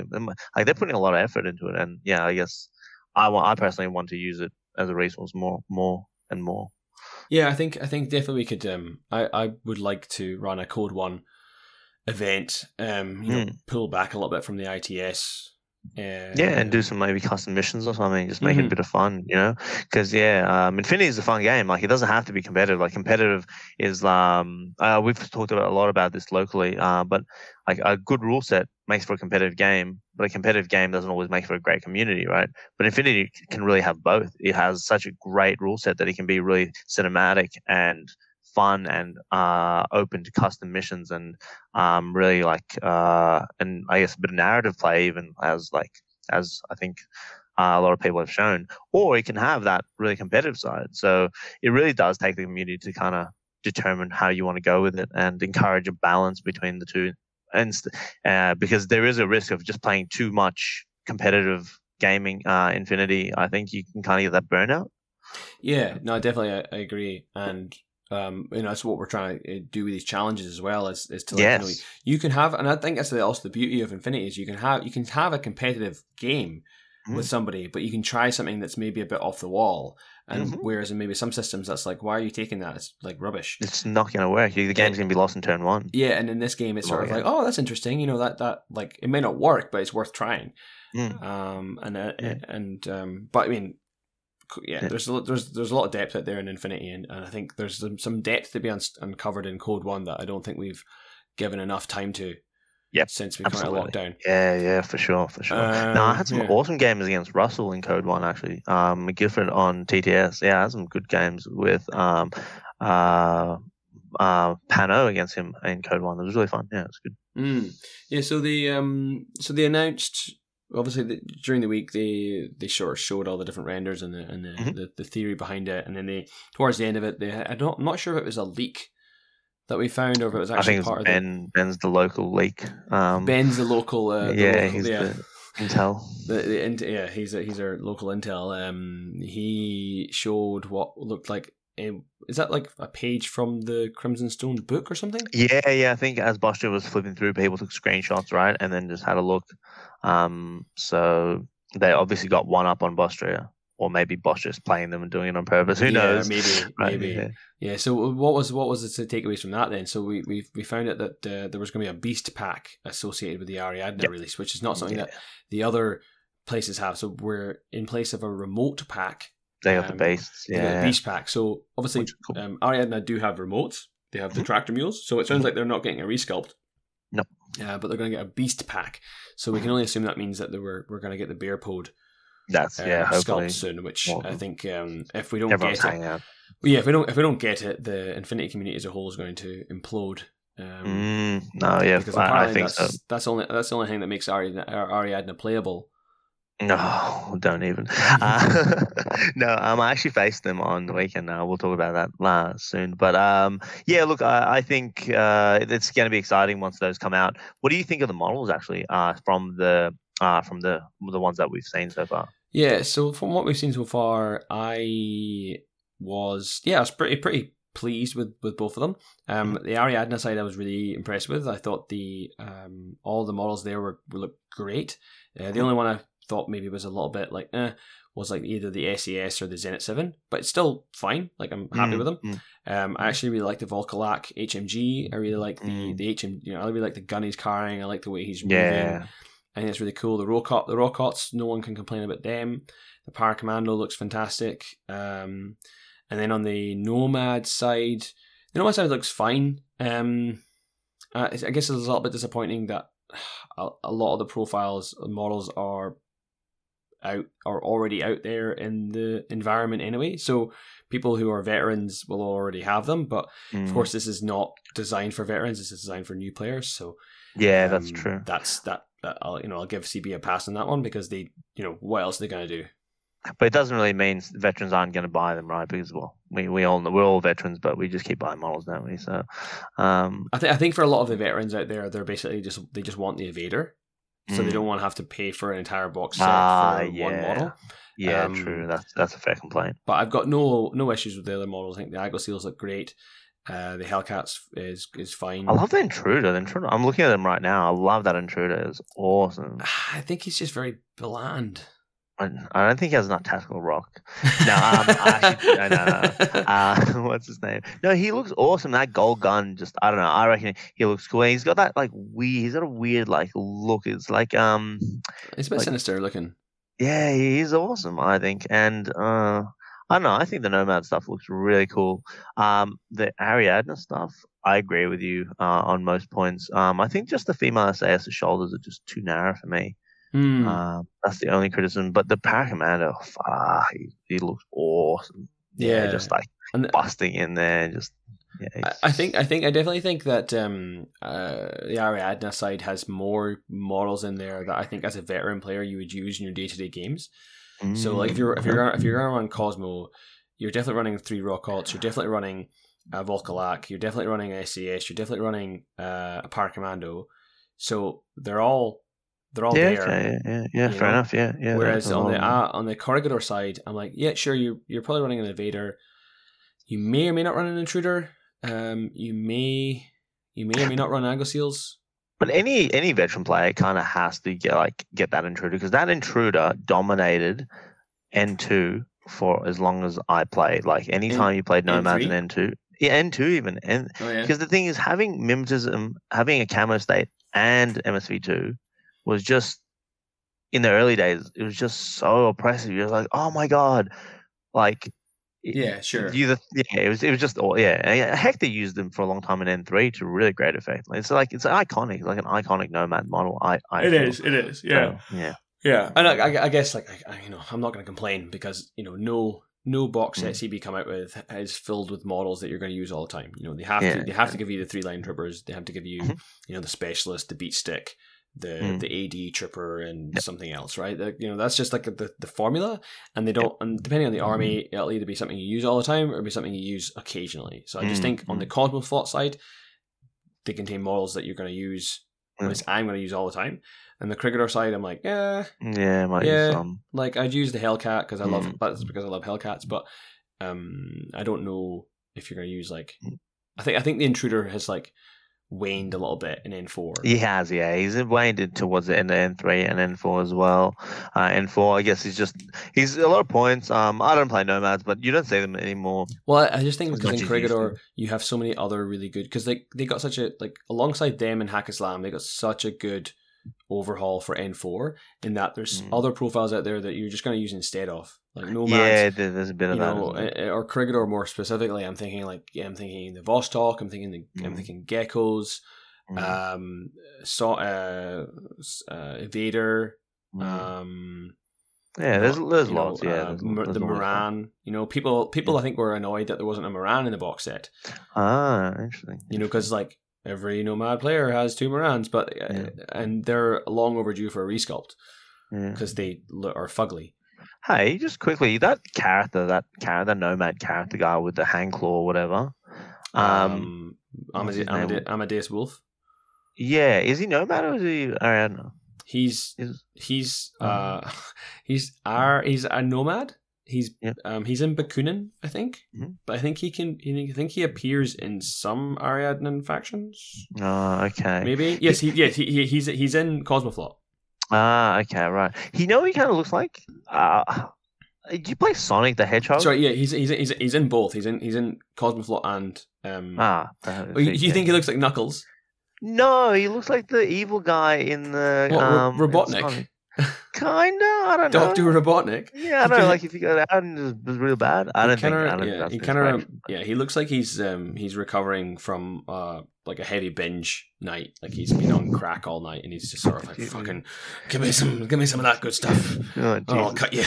Yeah, no, he'll definitely cut you. Though. It's a good model though. He is. I think it was was it the guys on Dice Abide? They were looking at him and they have it spot on. Like he's the first Infinity miniature that has been fully painted that has blood on him. Oh, really? It's not like a typical thing. Those guys are veterans. Usually very clean. When you see a painted Infinity, it's very clean. Right. This guy is not clean. He's anything but. Like he's literally just rolled out of the dumpster and just be like, right, let's do this. He is like if you want to look at this, if you want to think of Infinity miniatures as being X-Men, this guy is Logan. Yes, gotcha. Nice. Right. Okay, yeah, that's a great analogy, actually. Yeah, you're right. I never R-rated version of it. How many Joan of Arc do we have skewering Shazvasti and stuff like that? Right, and you don't see blood on them too often, do you? No, true. Blood. Yeah, true. I guess there might be some blood in there, but like he's very much more like splatter. Like for sure. Rip through two civilians on the way here to get my Coke. I've just finished a game of unmasking and I've won. Yeah. So I really liked it. I in the tag pack as well for Ariadna. So that was announced too. A tag. Oh, so they are definitely getting tags. Yeah. So it wasn't revealed under the code when Code 1 was updated on Army, but there was definitely the screenshot said there was going to be a tag pack. So that's got lots of people speculating about the RM100, or maybe they'll just resculpt the Anaconda, which actually would be pretty cool. I'd like that. I've just trolled and they get a size S2 tag, like a early version Terminator, like the T100 or something.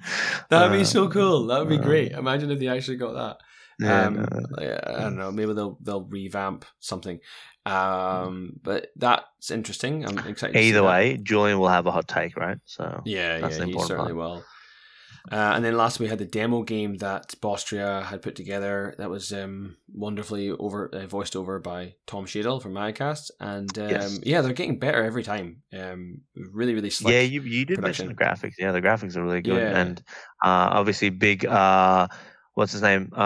Big gratitude needs to be paid to Luke from New Zealand for the work he did through TTS to get the 3D rendering, because he helped Bostria with that. Oh yeah. So basically all the people on TTS, all the TTS community, the whole TTS community really helped CB get well. I don't know if like directly or indirectly, but I think just the whole lockdown has kind of hastened this kind of 3D, because it's really nice. Like the video is essentially like the professionally painted miniatures in a 3D render environment that are moving around the table, and it looks like we almost joked that like, oh hey, CB could like make a video game and it should look really fucking good. Yeah, and it'd be fun to play, I think. Yeah. Just a guess. Like a turn-based strategy kind of game for ICB. Yeah. Sounds fun. I think it looked great. So that was a good a good battle report. Yeah, I haven't actually seen it on YouTube. I was too busy watching McGregor highlights, so that was my YouTube viewing. We can talk about what else you and I watched over the weekend after we come back from a quick pee break. Yeah, done. All right, go for it. I'm gonna do the same. Yeah. So, all right, listeners, we'll be right back after this short break. I have my phone and I have my lists. Good. All right. Okay, welcome back, listeners. And for the last part of the show tonight, we are going to be talking about Val and my recent experience in Canberra for Tinfinity 26, I think it was. I don't know. Rob runs these pretty regular tournaments over in Canberra. Yep. And we were, well, I wouldn't say we were invited, but Val, I think you suggested it, right? Yeah, like we have the group chat. We invite Infinity royalties such as Gavin and Rob from the other states. Basically, Rob, we have you on the chat so you can settle arguments faster. Yeah, that's true, isn't it? It's like there's like 30 posts like back and forth discussion, and then eventually someone's like, I'm sick of my phone buzzing, I'm just gonna tag Rob and just decide, right, sort of thing. Yeah. And then yeah, exactly right. Or and then if you just need a hot take, that's where Gavin comes in. So there's that as well. So yeah, plenty of big brains in the chat. And then we don't have anybody here from Perth or Queensland. So we should probably we have Kale. We have Kale. Technically, Kale in Queensland, yeah. Mm-hmm. Yeah, that's true. I wonder how his community's going. I should reach out actually. Yeah. So, but yeah, no, it's a great chat. But yeah, basically, I just said, yeah, hey, we should do this, and you kind of ran with it. And the next thing I know, I had a message like, oh, these tickets are available. You want to book? I'm like, oh, yeah, okay. And then we just committed, and yeah, it was fine. We nearly got locked out of the state, but that's fine. Yeah, it was good. Yeah, no, it was good. It was all happened pretty fast because it was awesome. Yeah, we got the flights, booked the Airbnb, asked Rob and those guys like where should we stay, and and big thanks to those guys for organizing dinner, organizing a lift there, and just lining up, getting the games, having everything. Yeah, it was it was awesome. Yeah, it was really good. Shout out to all the in Canberra locals. Shout out to Owen for picking us up. Shout out to Rob for organising the event, and to Chris for driving us to the pub afterwards. So for sure. And having a couple of drinks with us, and to Mark and Kyle, and as well. Kyle. It was Kyle, wasn't it? It was Kyle. Kyle. Yeah, your opponent. Yeah, your first opponent. Yeah. So we got there we flew from Melbourne to Canberra on the Friday night. The flight was originally scheduled for like a 7:00 departure, but they changed it to 4:00 or 5:00. So we had to both. I don't know why Virgin Australia, they're just weird like that sometimes. So that's what gave me so much confidence on the way out. That I'm like, oh yeah, the flight's definitely going to be on time. Yeah. Well, not. What's the opposite of delay? That's what they did to the flight. Yeah, they put it forward. Yeah, so we had to like cut a couple hours off our work day to get to Canberra that evening, and we checked into our Airbnb, which was conveniently located in the centre of Canberra. We went out for some dinner. We went back to our place to our. What were you listening? What were you listening on the plane on the way up? Like, were you listening to podcasts or were you listening to music? I think I just finished listening to the Dice Abide's latest one about military orders, and that was very good. And I think I must have. Sometimes Kevin, this is all a setup so I can make my joke that I was listening to Transmission Matrix. That's all this was. I don't actually care. This is all a setup, and you actually but anyway. Yeah. So fine. Actually, you're right. You did prank me that one, didn't you? I did. Sometimes I just like to listen to like episodes of Lost Lieutenant when I'm bored. Just yeah. No, I sent a photo in the group chat with your face like looking at me, and then next to it a picture of like the Transmission Matrix podcast. And it's like that awkward moment when he asks you what you're listening to.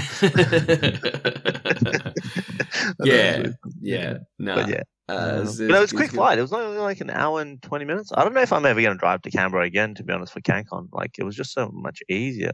Yeah, sure. It sure was. And I always get a bit of anxiety going through airports with miniatures, what's in the box? I'm like, toy soldiers with swords and guns. But they didn't care. They were more worried about the nail scissors I had in my bag. Oh yeah. Than the whole bag of plastic. What else did they find in your bag, Kim? Well, I wasn't expecting them to open up my toilet bag that also was full of condoms, but it's fine. Wow. It's just like, well, I mean, clearly if it's full of them, then I'm not been using them, so clearly it's not like, I'm not. What do you mean? You haven't been impressing the girls with your little man soldiers? Clearly not. It's not on my Tinder profile, unfortunately. No, it hasn't been helping me at all. No, All that's right. what it is. All right. Fuck you. Sorry, I threw you off track there, mate. No, but yeah, we got to the hotel. We had a pretty quiet Friday night. Nice, and it was pretty crisp in Canberra. But yeah, and then we just had found a nice place to eat. And then watched some Rick and Morty, and then got up nice and fresh for Saturday. Yeah, it was pretty. We were pretty fresh. Fresh considering we polished off a bottle of wine between the two of us when we got to the apartment. That's true. And then Owen picked us up, took us to Jolt Games, which is a cool game store in the north. Yeah, it was great. What a store! Kind of reminds me a little bit of like House of War, what we have here in Melbourne. You know, it's like a really big. You know, it's a big store. Lots of stuff there. Lots of tables. And the tables are great because they're big, right? They're 6x4 and they're like higher than normal tables. So you're not bending over. You can like play standing up. They're or bigger you can sit on one of the. I think they're like 8x4 because we had they're 8x4. Yeah, you're right. You're right. 4 feet 8x4, of extra room, which is like so much easier when you're, you know, like going back to a previous episode when we were talking about preparing for an event, and it's like so annoying when you've got like a 12-inch strip to put all of your minis and all of your stuff, and you're like, fuck, where put that? It's definitely luxury. Definitely, luxury. It was luxurious. It was nice. Yeah, and it was a beautiful day in Canberra as well. The sun was shining. Yeah, it was lovely. Yeah. So we rocked up there about just before 10 o'clock, and then finished helping set up the tables, and then Rob introduced the day and announced the first mission and gave us the pairings. He also flexed. Did you hear the flex? How he's like talking about the HVT profile and lists off like the stats of the HVT profile. Oh yeah. I'm like, it's such a subtle flex. He's like BS6, Fizz 11, Willpower 11, 0 armor, 0 BTS. You know what? I kind of like that, and I think we don't maybe do that enough in our own events. No, like just something to take away there from. I like seeing how other TOs run events, and I liked how Rob actually kind of explained the mission beforehand. And I think that's really good for. I think it's really good for new players because you know everyone has Comlog. I assume everyone does, but there's always these. There's inevitably these misunderstandings before the start of an event where someone will be like, "Oh no, I think it's I think the buttons flip." For example, like Supremacy, but they don't. But they don't. Like if you flip the button and I hit the button, we both have the button. So it's nice to have that conversation from the TO before anyone starts, because otherwise you'd have to go around and tell every individual table. Absolutely. So it's nice to be like, hey, buttons don't flip. If you push them and I push them, they both push them. Yeah. And then people are like, oh, is it? Oh, great, cool. And then you don't have to have that problem later on. So that's good. That's something I'll probably take away from the next event I run. It's like a case of assumed knowledge, there's always that risk when like you assume knowledge, like, and you just assume everyone knows it, right? But like, yeah, sure, everyone's been playing for a long time, like some people climb ladders fairly, some people don't. Yeah, exactly. Like, we learn things. Yeah, exactly. I've been playing this game for, 5 years and I've been playing ladders wrong the entire time. So absolutely. It's good to have that, especially if you're the one running the event, you're like, this is the way it is. And even if you turn it to be wrong, fucking whatever, at least everyone's playing the same way. Yeah, absolutely. And I'm not sure. Yeah. So, and I'm not sure if Rob, what's his name? Yeah, I'm not sure if Rob lined up our opponents or if it was just all random, but whatever. But look, I had 3 awesome opponents and I had 3 fun games. Result where foreshadowing. Where all the game. What's it? Whose line is it anyway? Line. What is it?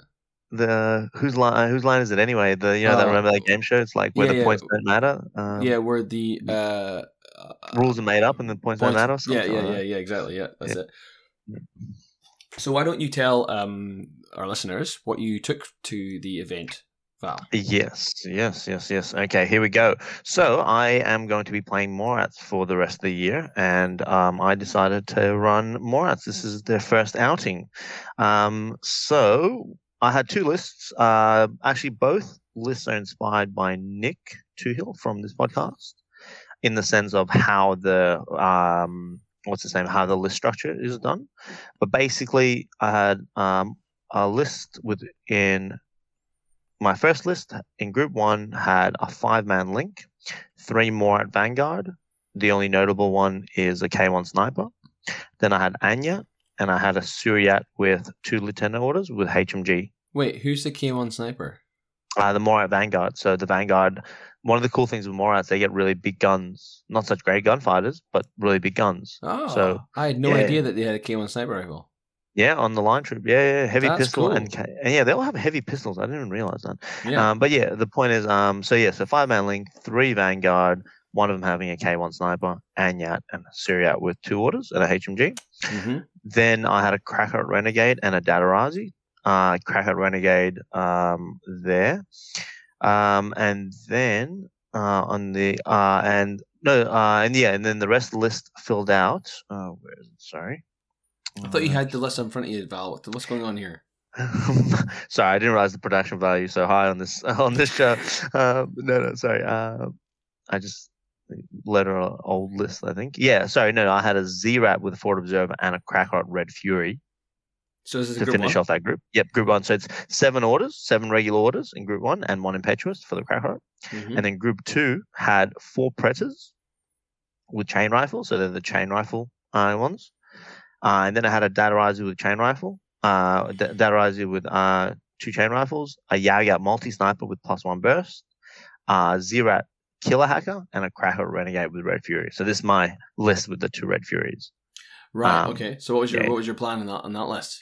So the idea behind it is get the Predators to trade up or engage big things and then have the Krakots come through and either blow things away with Red Furies or exchange with punch things in the face in exchange. Mm-hmm. Whilst the Z-Rats were going to push all my buttons and deploy, basically push the buttons. The Z-Rat killer hacker particular in the sense that you want a marker state. You just don't get marker states in Morats. So it's the only marker state you have. So if you have to push a button, that's the model that's the one that's going to be able to do it because it'll go to marker state. You can move and get there and just die if it has to and push a button if you're desperate. The Yagat multi-sniper rifle is basically going to shoot anything that stays standing up. So any tags I face or anything like that, it'll shoot and kill.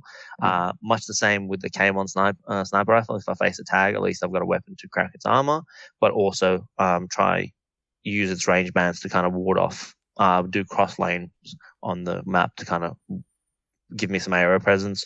And the Syriat HMG for like that 3rd turn push where you get 3 orders on one model, basically. So if I have to get shit done. Yeah, that's cool. I didn't realize that you had a K1 sniper. That's a really useful weapon because it's damage 15, right? No, it depends what you shoot. It's damage 13, but it means the opponent's armor 0. Okay, right. Okay, so it's always damage 13, right? Yeah. So it's not. But you got the range bands and you got the range bands. But if you face a tag, right? If someone leaves a tag standing, like that's one thing we discussed. Not to sidetrack too much, but one thing with N4 is you have to have the right tool for the right job.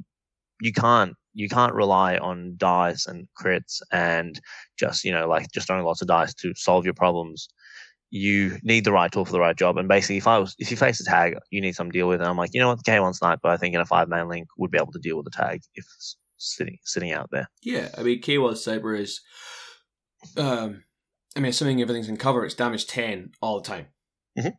So if you compare that to a regular multi-sniper, mm-hmm. even if you use AP mode, it's damage 7? No. Yep. No, so say we're just shooting like something with armor 6 or armor 7, right? A basic tag, armor 7 plus cover 10. Well, let's make it armor 8, right? Because I can do math easier that way. Oh yeah, that's easier, right? Okay, so if they have armor 8 plus cover, in reality their armor drops down to 7 mm-hmm. because half armor plus cover is 7. Yeah. And you're shooting on 15, so 15 minus 7 is 8, so they need 9s to save. Yeah. Right. So, but the difference is you'd have double action, so they'd be throwing more dice. So, I don't know how. But then double action is not AP. Yeah, that's right. Actually, yeah, you're right. Actually, so it works out better in that scenario. So I think someone's already done the maths. Listen to somebody else, I guess. But basically, I think if you either have 7 armor or more, then it's worth it. If it's 7 armor or below, it's not. I think something like that. I don't know, but the point is, I think it has use. I think I did come up against the tag, but I just couldn't shoot it because he hit it. Well, basically anything that's damage, it's damage 13, right? But it's damage 10 against everything in cover, And like, there's not many things that are damage 10 against, even an HMG is going to be, if you're armor 2 or more, it's damage 10. Yeah, so it's the same. It's the same damage. So just look at that. Like, if it's more than armor 2, then it's worth your. If it's armor 2 or more, then it's like it's either the same or better. Yeah, then it just comes down to burst and range bands at that point. Yeah, for sure. And my second list was much the same. It had the same sort of idea where it had a 5-man link, exactly the same, but it had more warbands. It had 2 crack rods, but they didn't have Red Furies. They had submachine guns and chest mines and double action combat weapons. No, they don't have that though. It's shock. Oh, shock. Sorry, yeah. Shock. Sorry, apologies. And then the group 2 also had Sogarat with NCO and full bark +1 burst. I love that profile. That is a fucking beast of a profile. Yeah, I think it's really good. And I think I had an extra Datarazi, and I still had the Yagat Sniper. And the Predators were a mix of Garkis as well, so just to reduce the points, basically. Yeah. But yeah, so basically, the core of the list, the idea behind the list is you have five regular orders from your link. You've got 2 lieutenant orders, and those which can be used on the Sogarat in Group 2. So then the Sogarat has 4 regular orders, 4 irregular orders, and 2 lieutenant orders. So if you really need to do something with Group 2, a couple of command tokens and lieutenant orders on the Sogarat, you can get things done. Alternatively, most of the things that are going to be doing work in Group 2 are the warbands, and they're going to get there for free with their impetuous and irregular orders.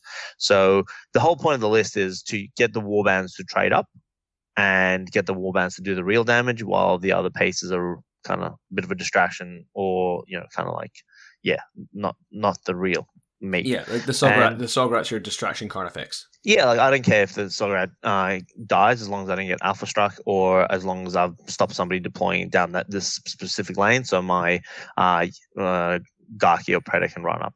Yeah, and it's a pretty difficult thing to remove, because the thing that because I compare the Sogarat to the Gamma from O12, because they're similar. Basically similar loadout, similar profile. But what the Sogarat does kind of have a bit of over the Gamma is it's actually quite decent in close combat. Yep. You don't actually want to necessarily run into CC with it, because it still is like I think it's like, what's CC 20? Yes, CC 20. I'm looking at him now. The only thing one thing that caught me out is they dropped his fizz by 1 from N3. He used to be 15 fizz, so he used to be able to either dodge on 15s or shoot back with his explosive round from his fullback, and it was just a really cool choice to have, right? So. All right, so he's lost. He's lost his it's Fizz 14 now. Sorry, Fizz 14, which is still pretty decent. It's still very good, right? Yeah. All right, cool. What about obviously your list? Me. So I took Shaz Vasti to the event. So I had 2 lists. I had one list for Supremacy and Frontline, and I had another list for the custom mission, which we'll talk about in a second. Mm-hmm. So my lists for Supremacy and Frontline it's a Shaz Vasti list. So it's a Mentor, Boarding Shotgun Lieutenant, Specular Mine Layer, Shredded Hacker, Shredded Mine Layer, Caliban MSV1 Spitfire, Caliban Chain of Command, 2 Echidrons, a Shrouded Boarding Shotgun because I didn't have the points to upgrade it, and a Malignos Killer Hacker. So that's 10 orders in Group 1, and 1 obviously a hidden deployment model. And then Group 2 is a Malignos Multi-Sniper, and 4 Tagas with AP Shock. Okay. So the idea of this list is basically my courtesy list is 2 Echidrons and 4 Tagas. And everything besides those models in the Mentor deploys outside the DZ. So in something like Supremacy, I've got 3/4 of my army out of the DZ where you want it, and then you've got that's so efficient. Yeah, so exactly. I don't have to spend any real orders to hold my own zones. And I've got Caliban Spitfire that's deployed somewhere there to take out threats. That's 2 models with Protheon that can attack something. The Shredded Boarding Shotgun I've actually found to be very useful in my games because I was going to ask about that one because he has a boarding shotgun. So no one knows where it's going to appear from. He can get anywhere. He can get 8 inches without being interrupted, right? Yeah, exactly. Yeah, he can get somewhere, and then he can reveal, and he can shoot you with 2 templates, or 2 dice at +6. And -6 if you're surprised in cover and mimetism. Yeah. So yeah. Yeah. So really cool. He's nice. He's a nice kind of like, he's almost like he's in some ways I found him to be my sacrificial piece. Yeah. So sure. if my opponent has something up in ARO that I don't want to, I can't get a tag at it, and I don't want to sacrifice a speculo, I can, if I want to, move, and then move boarding shotgun the unit. So that's a reach of 20 inches. Yeah, basically, it'll get me into anyone's, to the 12-inch line of anyone's DZ if I need to get rid of like a menace, try to get rid of a menacing ARO piece. Yeah, good point. And then we've got the two Malignos. So the hacker is obviously a great profile for supremacy. You can push buttons, and it's some machine gun. And then we've got the Malignos multi-sniper, which is something that, I guess, kind of in line with our maligned profiles, the Malignos. Not that he himself is a maligned profile, but do you like it? Malignos. So the sniper profile, I think I've spoken about him on a previous episode actually, but I really like him because he's only 3 points more than the Noctifer, and he gets you started outside of your DZ. So. My housemate's just come home, Dane. So oh no! Yeah, I'm glad we talked about him early in the podcast. So we have to talk about him now. Are we gonna have to? Like, I'm not even gonna pause. But if he comes on drunk again, Jesus! No, don't. This is recording, mate. There's people gonna be listening to this. G'day, Dean. There's a man from Geelong who's gonna be driving to the city for work, listening to this. Yeah. Okay. Yeah. Chris is one of the Geelong guys who listens to the podcast as he drives to work. Oh, just one of the Geelong guys. No one else does though. Everyone else is. Oh no, you lost one of the locals because you know why? He entered your first challenge. He entered your first challenge, the 16-inch challenge. You did this big write-up, Mark, and then you went through all the other 3 entries, but not his. And you kind of read out or mentioned, and you didn't read his. And he's like, I put all this effort in, and they didn't even read it. Yeah. No, Mark, you're right. Apologies for that one. I was very upset about that. It ended up in our junk mail, and for some reason, Gmail doesn't have junk mail enabled at default. You've got to go in. You've got to go in and actually enable to see it. So I just didn't see anything. I was like, it's not in our junk mail because there's no junk mail. And then George, it's because he probably sent it from his from a dodgy email address because he's a bit of a secretive guy. Old George. George/Mark. Yeah. So. Yeah. Well, his name is Mark. Just for the listeners at home, the funny thing is his name is Mark, but when he orders coffee or something, he always gives the name George. So we've just started calling him George. And it's just funny because we just keep building up this idea of him being like a really secretive person. He's a secret agent. Yeah. He's a secret agent. Now. George Mark. Anyway, you can definitely send in a bat rep or essay for this new thing because we have fixed your email, so it will come into our regular inbox, please.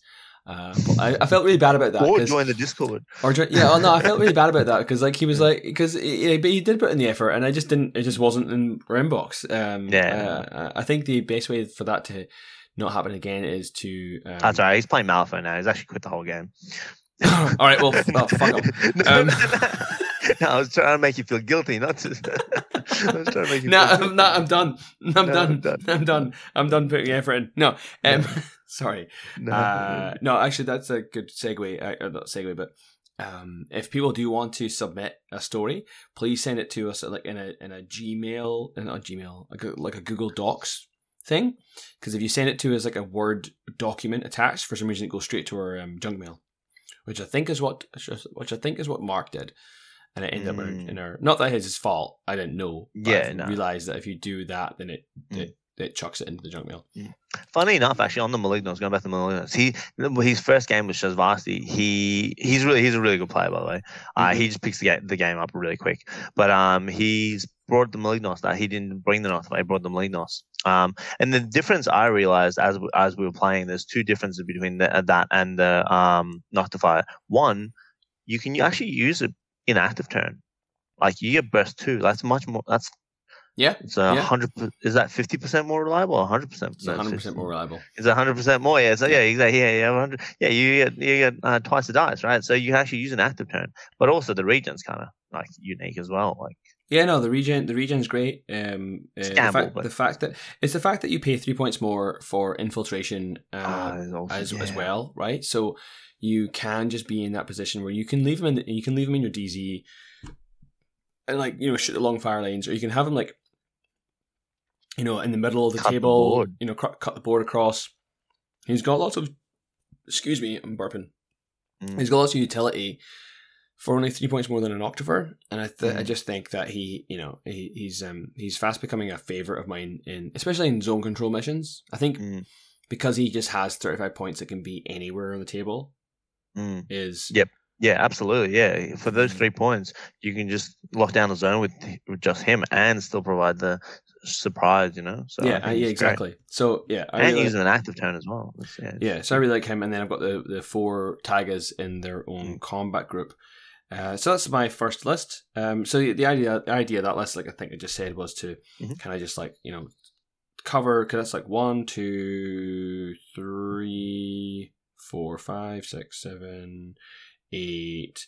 That's 8 camo markers, 9 if you include the Speculo's Mine, and then obviously you got like the Malignos, the 2 Malignos, which is technically 11, but they're hidden. So it's a lot of camo markers that people don't know what they are. They're all -3, so you literally don't know what they are. The only issue is if you know Shaz, then you know the only camo marker that's deployed in your DZ is obviously a mentor.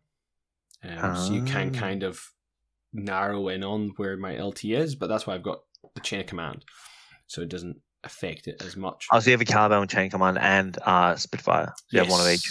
Yes. It's brutal. Yeah, well, that Spitfire profile is awesome though. Yeah, I mean it's expensive. It's 38 points, and I found it in it's actually funny because in N3 I didn't find I could have the points for it, but in N4 I found it's really useful, even though technically it's less useful because of the crit changes, right? You can't just crit something on the table. Yeah, just kind of mow it down with dice. It's just a Spitfire, right? But it still gives you that that surprise. Hey, this is something that can shoot out to 24 inches. Lethal gunfighter, yeah, because it's plus, yeah. You're getting the +3, they're getting the -3. It's like, yeah, it's just, and the surprise if you want it. Yeah, and the MSV1 really helps against, like, if you want to take out like a Flash Pulse bot. If you want to take out these sort of kind of like these softer targets that may have mimetism, really, really good for that.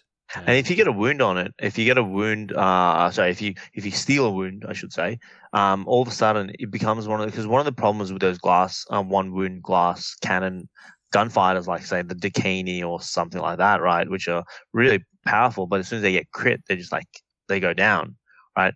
But with the Caliban, as soon as you get that second wound, all of a sudden he becomes a whole new kettle of fish, Yeah, you can wear that, and that's something that I found the big difference between like the SMG Caliban and the Spitfire Caliban is if you are on a table or you deploy in such a way that the SMG can't be like leveraged, the camouflage will only get you so far. If you've got like a lane to cross, you might get revealed, and then you kind of like there's an extra order to go back in. Yeah. Blah, blah, blah. Whereas with the Spitfire, you can kind of be like, well, I can't get to you in CC, but I've got Spitfire, so I'll just fight my way up the board. Yep. And if you do happen to come across like an unconscious body or another skirmisher that happens to be in the midfield, you just be like, om nom nom nom nom. Now I'm 3 wounds and a Spitfire. Let's go. Yeah. So he's really fun. So my other list was basically the same. So Seek and Destroy was the other mission we were playing, and that, let me just find the list because even though it's the same, I'm sure I'll fuck it up. So it's pretty much the same. So it starts with a mentor, boarding shotgun lieutenant. We've got a shredded hacker, We've got double shrouded mine layer. Mm-hmm. Caliban Spitfire again. Caliban Chain of Command again. 2 Ichadrons again. And then this time we have double Specular Mine Layer. Mm. And then we have a Malignos, so that's Group 1. So that's 10 orders in Group 1. We went to Canberra to make friends, Kev. Yeah. And then we have a Malignos Hacker. Malignos Killer Hacker in Group 2 with 4 taggers. Nice, so this was for Seek and Destroy, which we'll talk about why I made this list the way it was. But it's got an exclusion zone, so I decided let's play double Specular Mine Layer, put them on my opponent's side of the table, and let them figure out how to deal with them. Yeah. Okay. Nice. Yeah. So I really like this list as well. The double shrouded Mine Layer is very useful. Because shrouded themselves aren't bad gunfighters. They're still BS-12 with a combi rifle, so they're decent. And then the Malignos Hacker again, because he's just a great piece to have as a pocket specialist. So let's before we go into the actual day, we'll just talk about the mission that was the custom mission for the day. Was called Seek and Destroy, which reminds me of Metallica song. It reminds me of real-time strategy games. Oh, okay. Yeah, anyway. So the mission was the reason why. So Rob made the mission, and the reason why he made it was because the first round was going to be Supremacy, and he was like, I will just make a mission that has the same layout as Supremacy, so the 4 buttons, and then do this, so it's like less admin, like for moving stuff around. Yeah, so I thought he made the mission just because he's mastered the rest of the game and he just needs something new. Could also be true. So it's four buttons in the same. So the table layout is the same as Supremacy with the 4 buttons, except this time there's an exclusion zone. So you have an exclusion zone as well, and then we have each player places 4 HVTs in a similar way as you would for unmasking. So the scoring. Oh fuck! I don't actually have the scoring in front of me. It was pretty straightforward. The scoring. I think it was 2 points for each HVT you kill, so a maximum of 8 there, and then 2 points if you've touched more consoles. Oh, okay. Yes. Yeah. Yep. So in order to in order to kill an HVT, like in unmasking, you had to push a button. But unlike an unmasking, where in unmasking you have to find the designated target, in this one you just push a button, you say, I want to reveal this HVT, and then then you're now allowed to shoot that HVT because it becomes a hostile civilian. Yep, that's right. So it's like push a button, shoot the thing. Push another button, shoot the other thing. Yeah, and you mentioned the buttons are done in the same way as Supremacy. Because when you explained, when I first heard of it, I thought it'd be like Supremacy where the buttons are along the middle, but they're not. They're actually like Supremacy where they're in each zone, sort of thing. You thought it'd be like unmasking, but they're they're like Supremacy, so they don't flip. But pushing the button will only reveal 1 HVT, so you can't push the button multiple times to reveal multiple HVTs. So that was I played it as a practice game against Ryan, and I enjoyed the mission. It was fun. I felt like exclusion zones can be a bit of a pain in the ass, but I think it works for this mission. I think the scoring. I think you have to have it for this mission. Yeah, I think so. Yeah, it's a pretty straightforward mission because you basically push the button, kill the thing, and then you just have to kill your opponent's specialist so they can't push the buttons to kill the thing. And there's a hacker bonus as well. So if you're a hacker and you push the button, you get +3 and 2 dice. And 2 dice. I think the depth in that scenario will come the more you play it. You'll start maybe using that case evac and starting to get some of your guys back to kind of because it's not too hard because having 4. The one thing we didn't mention. No, you go. I was going to say one of the things I didn't mention is with Rob, the restriction on deploying the HVTs is that they can't be within zone of control of each other.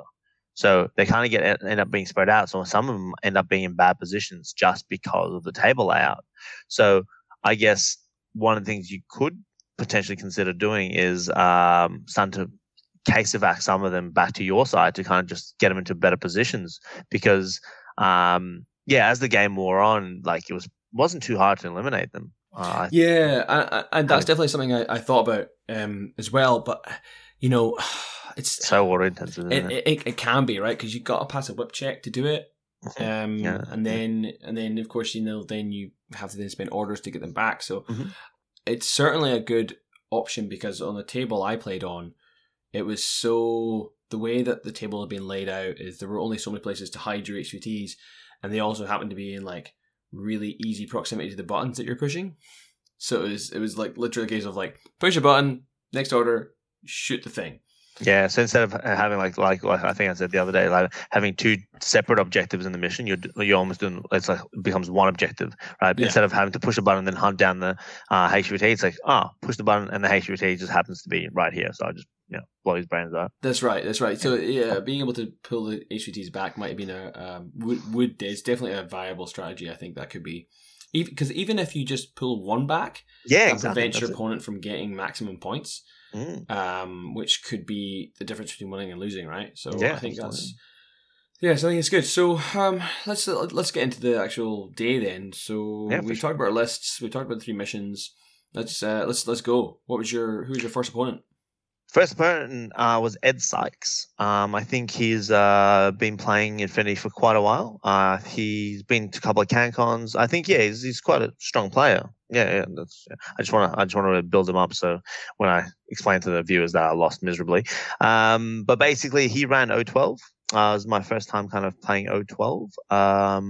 Not first time playing O12, but yeah. So what happened was he had, for the main things that I remember, he had those guys that deploy forward with the repeater bots.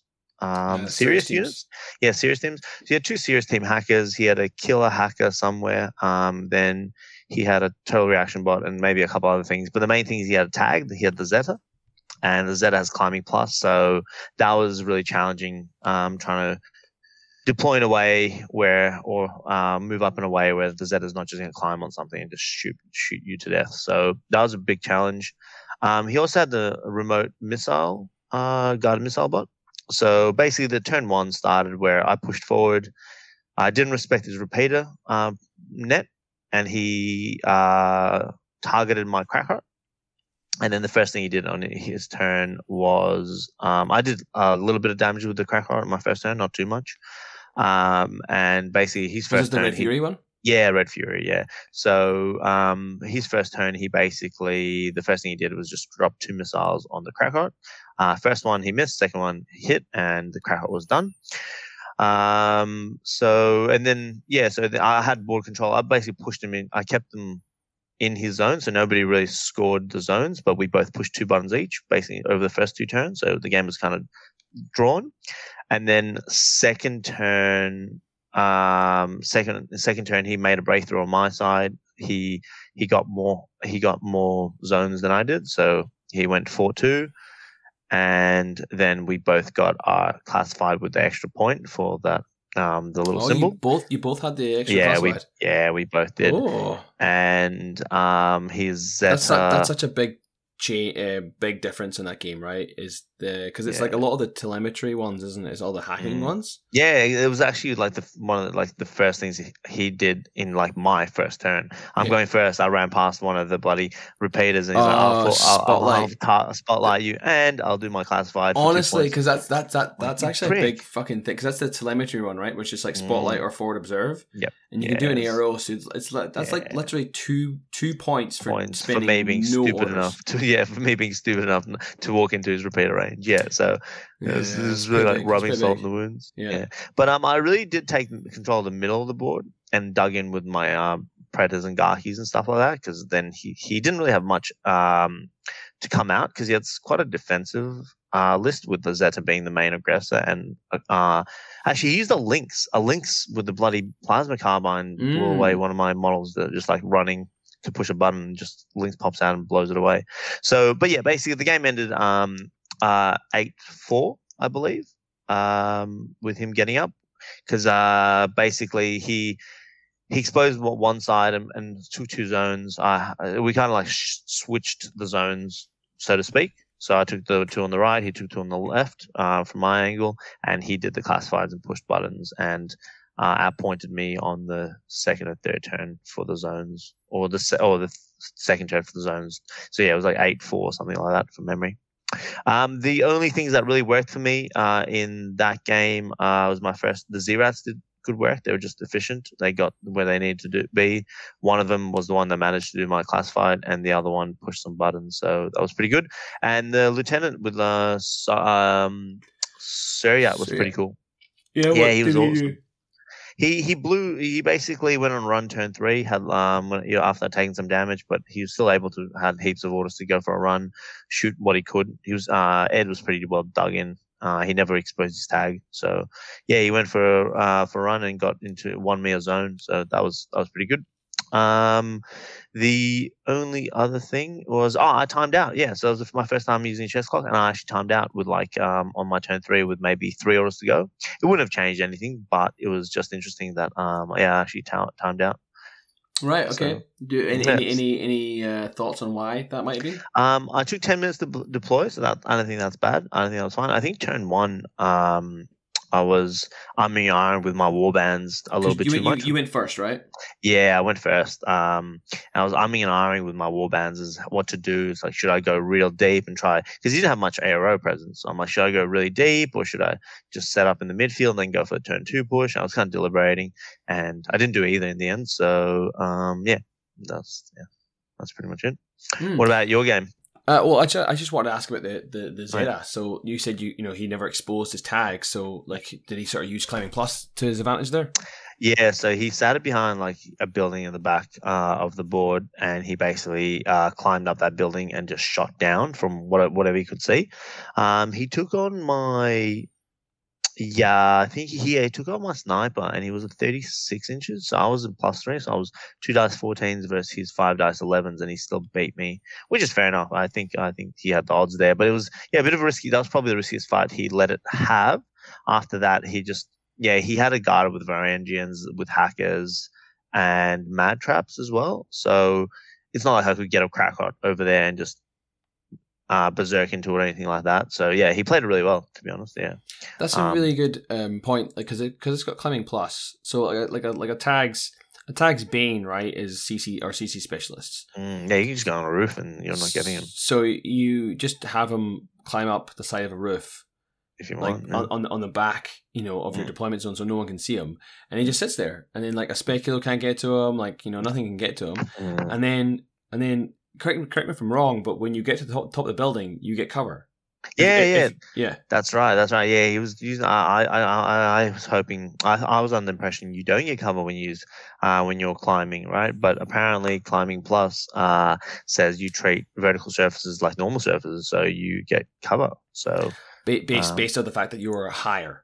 Yeah, based on the fact you're higher. Yeah. So obviously, if you're not higher, then you don't get cover. Yeah, but when you get to the top of the building, if that building is higher than everywhere else, whatever it's shooting, then exactly. You get cover. That's such a fucking good idea. Nah, he's really well. I like that. Actually, one thing that I think I mentioned to you, I think CB needs to keep an eye on is guided missiles, and I don't think they're a problem yet. Or I don't know if it's too early to say if they're a problem even, but I think it's just something you want to keep a pulse on, because it's not only because I'm salty. Not it's not just because I'm salty. No, it's basically it's just something that on one hand, one of the takeaways is I didn't respect his repeater net enough with my non-hackable units. I'm like it's crackpot. It's not hackable. It's a Z-Rat. It's not hackable. Spotlight, yeah, it's fine. But then the missile, just 2 orders and the model's gone, guaranteed. Yeah. Or it was guaranteed in this game. So it was a bit of a so maybe I have a bit of a biased opinion so far, but I think it's just a bit of a negative play experience for the opponent, because you can't really do too much. It's like 1 dice versus 1 dice. It's really chancy, and if it goes their way, your model's pretty much gone. So it's just something I think it's worth for CB to keep a finger on the pulse.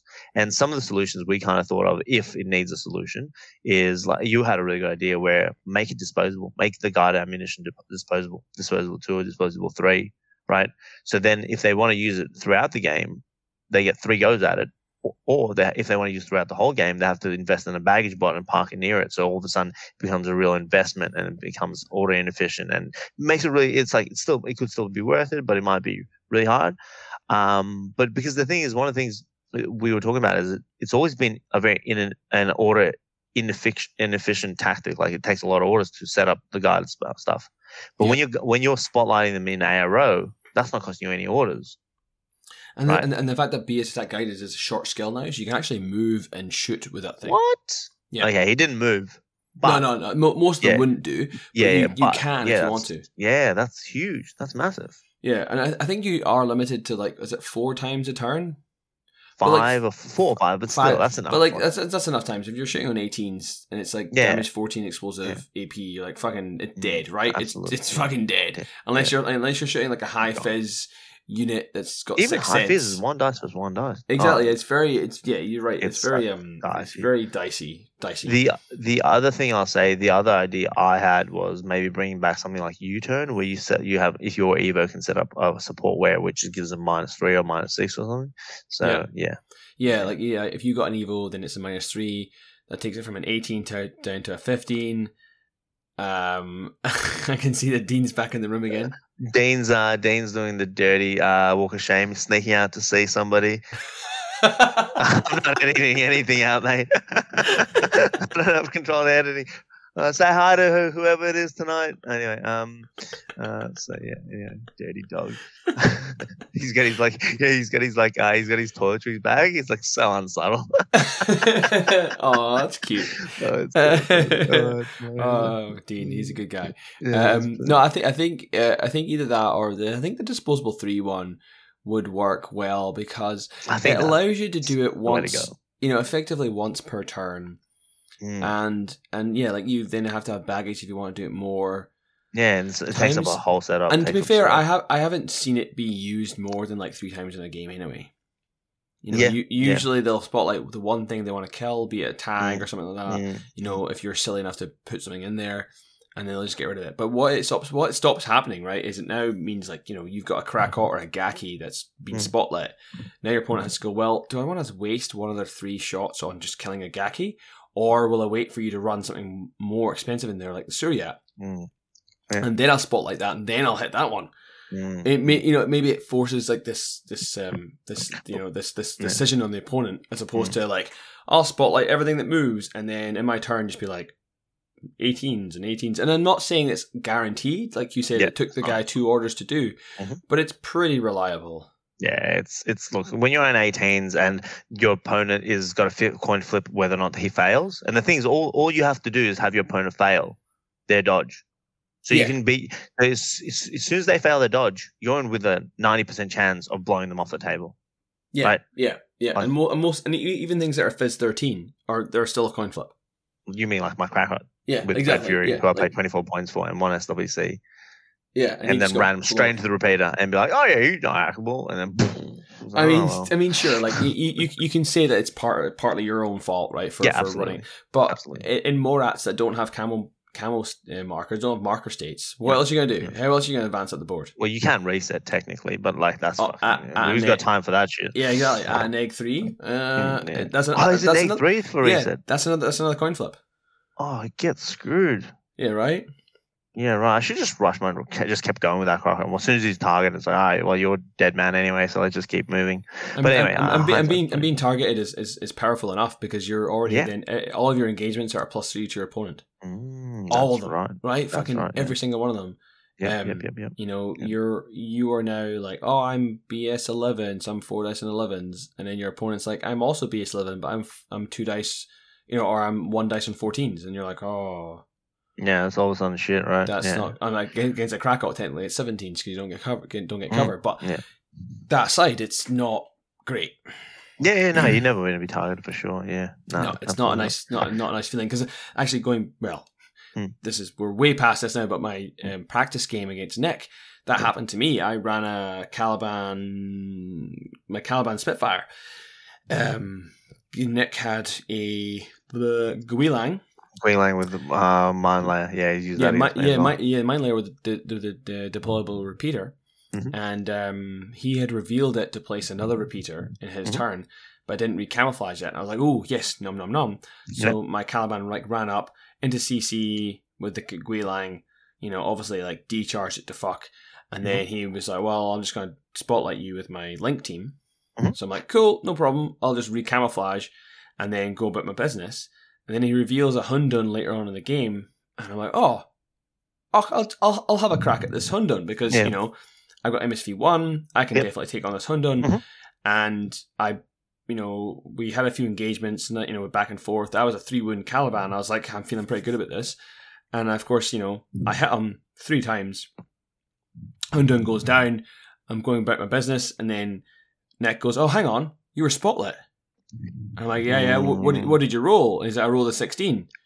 I'm like, oh. So that turns a miss to a crit, doesn't it? And he's like, yep. I'm like, oh, fuck. So then I proceed to fail all my armor saves and the Caliban dies. So there you go, right there. Like that's a spotlight. That's spot. Are you can you stop fucking eating when we're recording, please? No, I'm sorry. She said, well, Julian can do it. I figured I'm like, Julian mutes himself when he's eating his potatoes. I don't know what you're sucking on. It's just chocolates. Yeah. Anyway, all right. Anyway, moving on. You could have sent me like an etiquette and a podcasting etiquette beforehand, so I could abide by it. Right. Well, We'll move on. We'll move on. So absolutely. But to summarize, Ed's a great opponent. He outplayed me, and it was a good entry to the Canberra meta. Yeah, no. For all accounts, Ed is a great opponent because I played him later on in the day. So my first game was against Kyle. He was playing Bakunin. I hadn't played Bakunin yet in N4. I'd only played them briefly in N3. So we're playing, like I say, like Supremacy. I had my Shaz list, and he had that. So we, I think I won I won the role. Yep, I won the role and elected to choose sides. He briefly considered doing the old deploy first, go second thing because it's Supremacy, and he thought, well, no, because you're playing Shaz because Speculos exist, would be fun. And he chose to go first. So yep, that was so he had. Oh god, yeah. So he had a Riot Girl missile launcher in a moderator link, so just the cheapest of the cheap. Wow. So it's like 4 moderators and a Riot Girl missile launcher. Real gross. Great, like it's a great aero piece. Really. He had a Reverend Moira HMG, a Riot Girl Spitfire, an Avicenna in a duo, which I thought was pretty cool. He had Chimera and Pupnix. He had 3, I think was it 3 zeros? Yeah, 3 zeros. It was like a mine layer and 2 hackers. So cost effective. Yeah, so good. And Branda Castro. And what else did he have? Like a Transductor Zond and bits and pieces like that. Yeah. So so he went first. He set up the missile launcher in a really commanding position that was overwatching like a good half of the board. So looking at the board and going, there's nothing I can put here. So I just kind of put everything in a position that it couldn't be seen by the missile launcher. And then so basically everything was in camel state anyway, hiding just outside my DZ. He went first, and what did he do? He went first. Oh yeah, so he dropped his Chimera and rightfully so put it around his Riot Girl missile launcher, so that basically because he was expecting a specular, right? So I was thinking, maybe I can put my specular mine layer, put the mine near the moderators, and then if he activates the missile launcher, then the mine goes off the moderators. Sure. But as soon as he put the Chimeras there, I was like, well, there's no point because the Chimera and the Pupnix dodge on like massive numbers. So they cost a point, right? Yeah, they'll just dodge it. They'll just like walk into it and destroy it. So I end up putting the Speculo on the other flank, kind of overwatching, putting the mine in a position where if he moved any of his zeros out of position, the mine would detonate. His first turn, he's basically spent detonating the mine with his Pupnix, I think it was, and then moving his Pupnix into a really clever position around my Speculo. So not in base contact, just kind of surrounding my Speculo on the rooftop, so that I can. So if I moved my Speculo at all, I'd then get pup necked. So I thought that was pretty cool. I was like, oh, yep, that seems like a good plan. Nice. And then Lockie Carter did that a couple of CanCons ago with Joan of Arc when he was facing somebody. He put Joan of Arc and put like 2 models in front of her, so they put her in the corner, then 2 models in front of her. So like screen her so that you couldn't actually walk into base with her. Yeah, right. Against Specular, but yeah. Good point. And then he sort of moved up with a couple other camo markers to push some buttons. Moved up with his Riot Girl and Avicenna to push another button, and that was basically it. I think he might have. Did he kill anything? I can't remember. I don't think so. So then my turn. I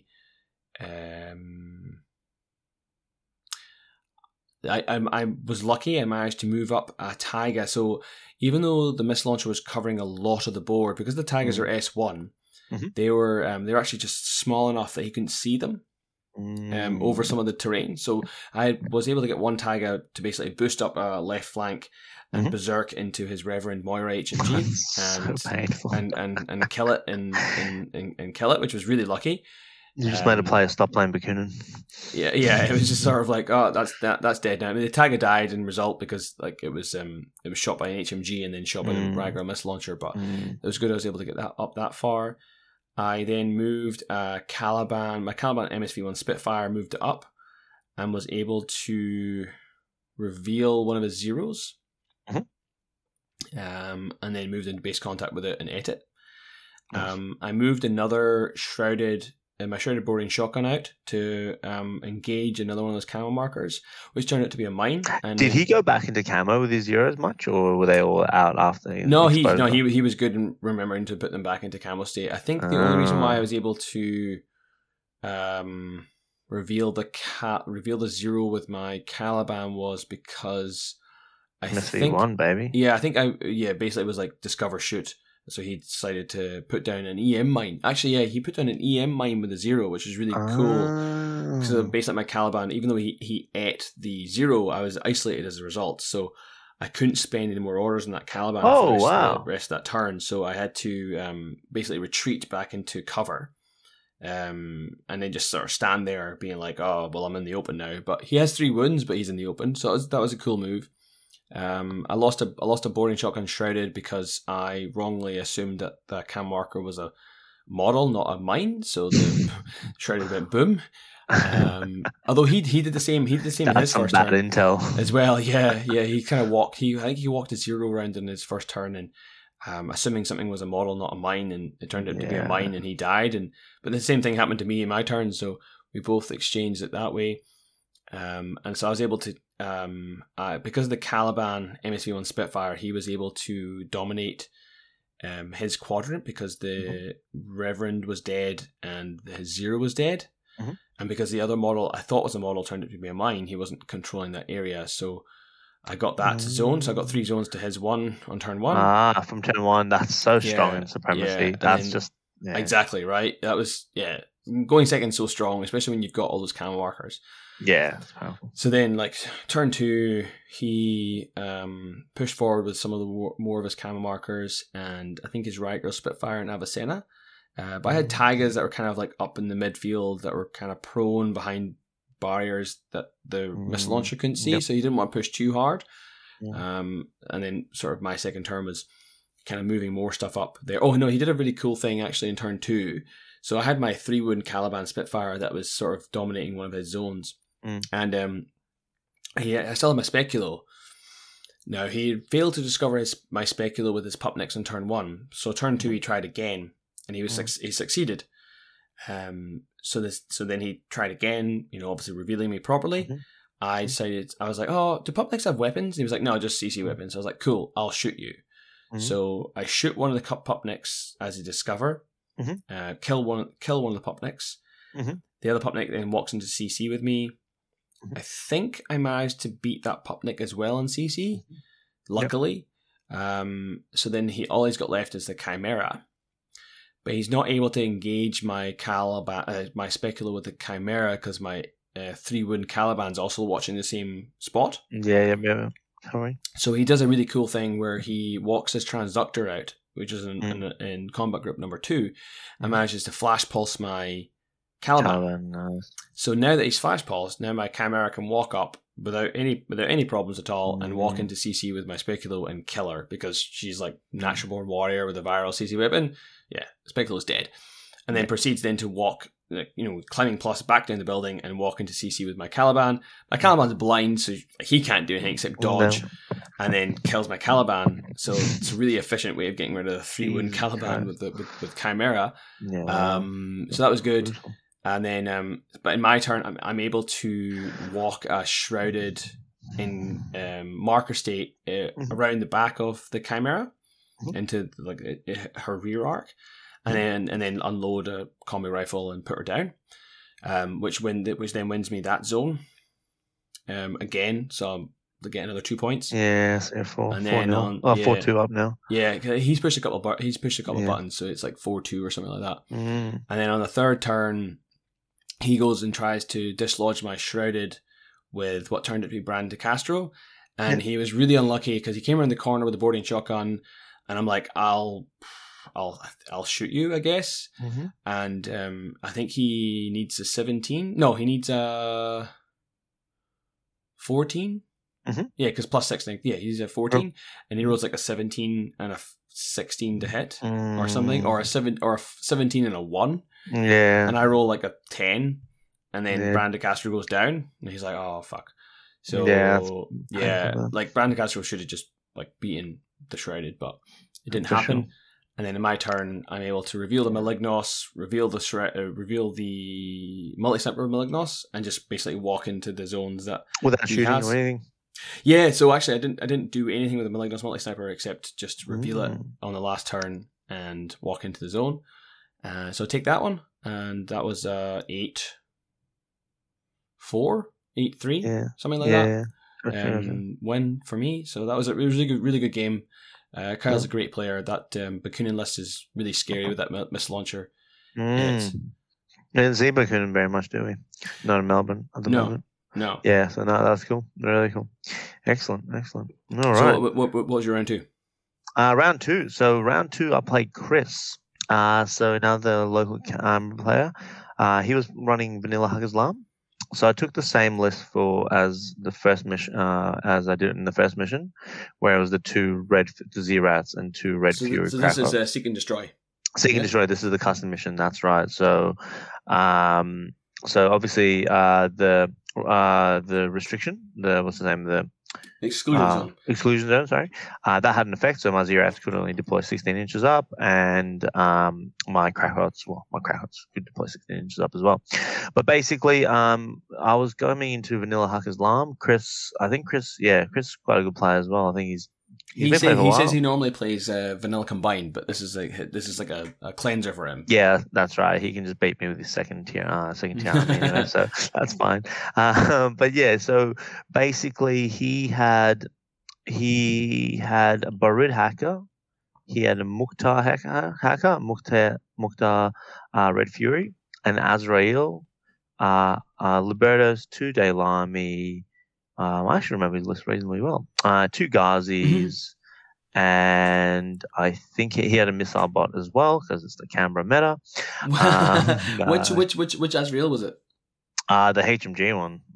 Yeah. So good. Mm-hmm. He just blew things up, blew something. Oh, and 2, and I won the roll actually. I crit the roll. He rolled this, and he had Saladin, and he had 2 specular killers. One of them being 2 for days. 2 for days, 2 for days, and one of them being the character. Yeah, I remember now. Sorry, he rolled a 17 for his willpower check. Oh, so beautiful. So he failed by 1, and I passed mine, and I'm like, okay, you're playing Hug Islam. I'm just gonna go first because I don't want to deal with impersonators. Yep. So I went first. My first turn, I pushed 2 buttons, killed 2 dudes, 2 HVTs, and yeah, it's raining outside. Sorry. Yeah, sorry. I just pulled my thing at my ear because I was like, it sounded like someone was like invading my house, and I'm like, oh no, it's just the rain outside. No, it's the rain. Yeah, it's raining here as well. But yeah, so basically, I pushed 2 buttons, killed 2 HVTs, lost a Krakrot to a Daylami just because I don't know. That's what they do. It's because I'm shit house. No, but basically, but the main thing is I pushed up my Zerat Killer Hacker. This proved important later on. Because I knew he had 3 hackers. I'm like, I can't leave this thing open because you have to repeat it and blow it up. So I put it into market state and pushed it up the board and guarded it with a Gaki and a couple of fire lanes. And then on his turn, he basically did much the same. He pushed 2 buttons, killed 2 guys. And then turn 2 was spent just exchanging and trying to do as much damage to each other as we could without focusing on the objectives. So at this point, my lieutenant broke out of the link, went for a run down the flank, got like 6 orders, 2 lieutenant orders and 4 like regular orders. Did quite a lot of damage actually. And then came back into the link, came back all the way back because he had so many orders, and rejoined the link. And one of the things with Haq Islam, I took away some of his like good gunfighters, and then I just kept like these cross lanes of long range fire with the K1 sniper rifle, the HMG, and on the other side with my Yaugat sniper. Mm-hmm. Right. So what happened on the second turn was one of his Ghazis ran out in front of my Darazi, and my Darazi threw smoke on my Yaugat, who was down, standing up, crossing the whole board in smoke as an arrow piece, and that really hampered him. So he had to be really careful. Yeah, because Hack don't have any white noise or clip smoke. No, absolutely, yeah, exactly right. So and fighting that thing was really painful for him. So he had to really maneuver around it. He basically he had nothing to take it on with, basically. So he pretty much ignored it as best he could. One of the other cool things that came into play, his hacker, he was really trying to get his Barut hacker up the board and throw a pitcher across the board. Yep. To spotlight my lieutenant and just blow him away. But my Gaki, which was in the middle of the table working like a mine, he just dodged as soon as he came near. And then all of a sudden, he had to spend like 3 orders getting something across the board to get rid of this Gaki, which was overwatching his hacker. Yeah, because so that was really cool. So it was like a lot of like cat and mouse games in the midfield, and we were back and forth. And then basically, so we both took damage in turn 2, and then turn 3 came down to my killer hacking Zerat, which is in the market state, going for that run, like I said, to get the button, to push the 3rd button and allow me to kill a 3rd HVT. And I got there and I pushed the button, 2 dice on 16s. I rolled 17 and 19, so I didn't get it. So then it was a draw. It's 4-all going to his turn 3, and it was anyone's to win. So it was a draw at that point. So the only thing he was out of gunfighters because I killed his Azrael and his Red Fury Mukhtar. And I still had some good AO presence with the Yaugat. So basically, all he had is the Mukhtar hacker, which had to first kill my killer hacker Zerat, who's standing next to the button, just stupidly looking at, just like in the middle of nowhere, but it still had Mimeters -6, and it was within 8 inches of his Mukhtar. So I could have just flamethrowered him if he activated. So you had to find a way to deal with that, which took him some orders to then free up the Mukhtar to go for this run. And on this run, the Mukhtar had to get dodge and beat my Yaugat once, and then jump on the button and hit the button. So with his last order of the game, he got to the button with the Mukhtar and 2 dice 17s and got it done.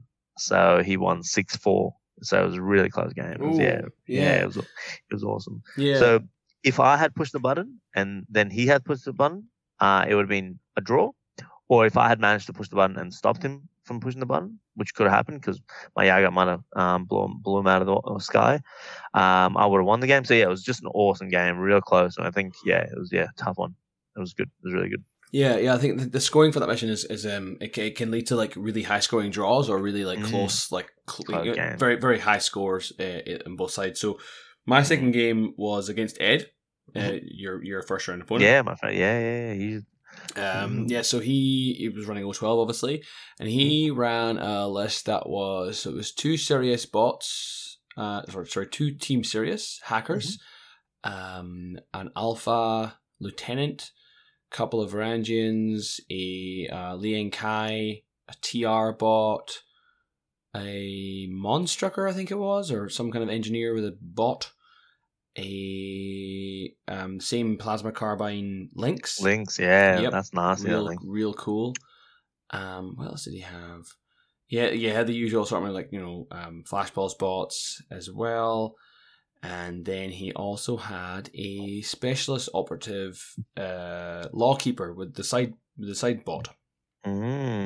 So he held back 2 reserves. He went first. He won the roll if he chose to go first, and obviously he was holding back 2 anyway because the alpha allows you to hold back 2. Oh, sorry, and he also had an Omega HMG.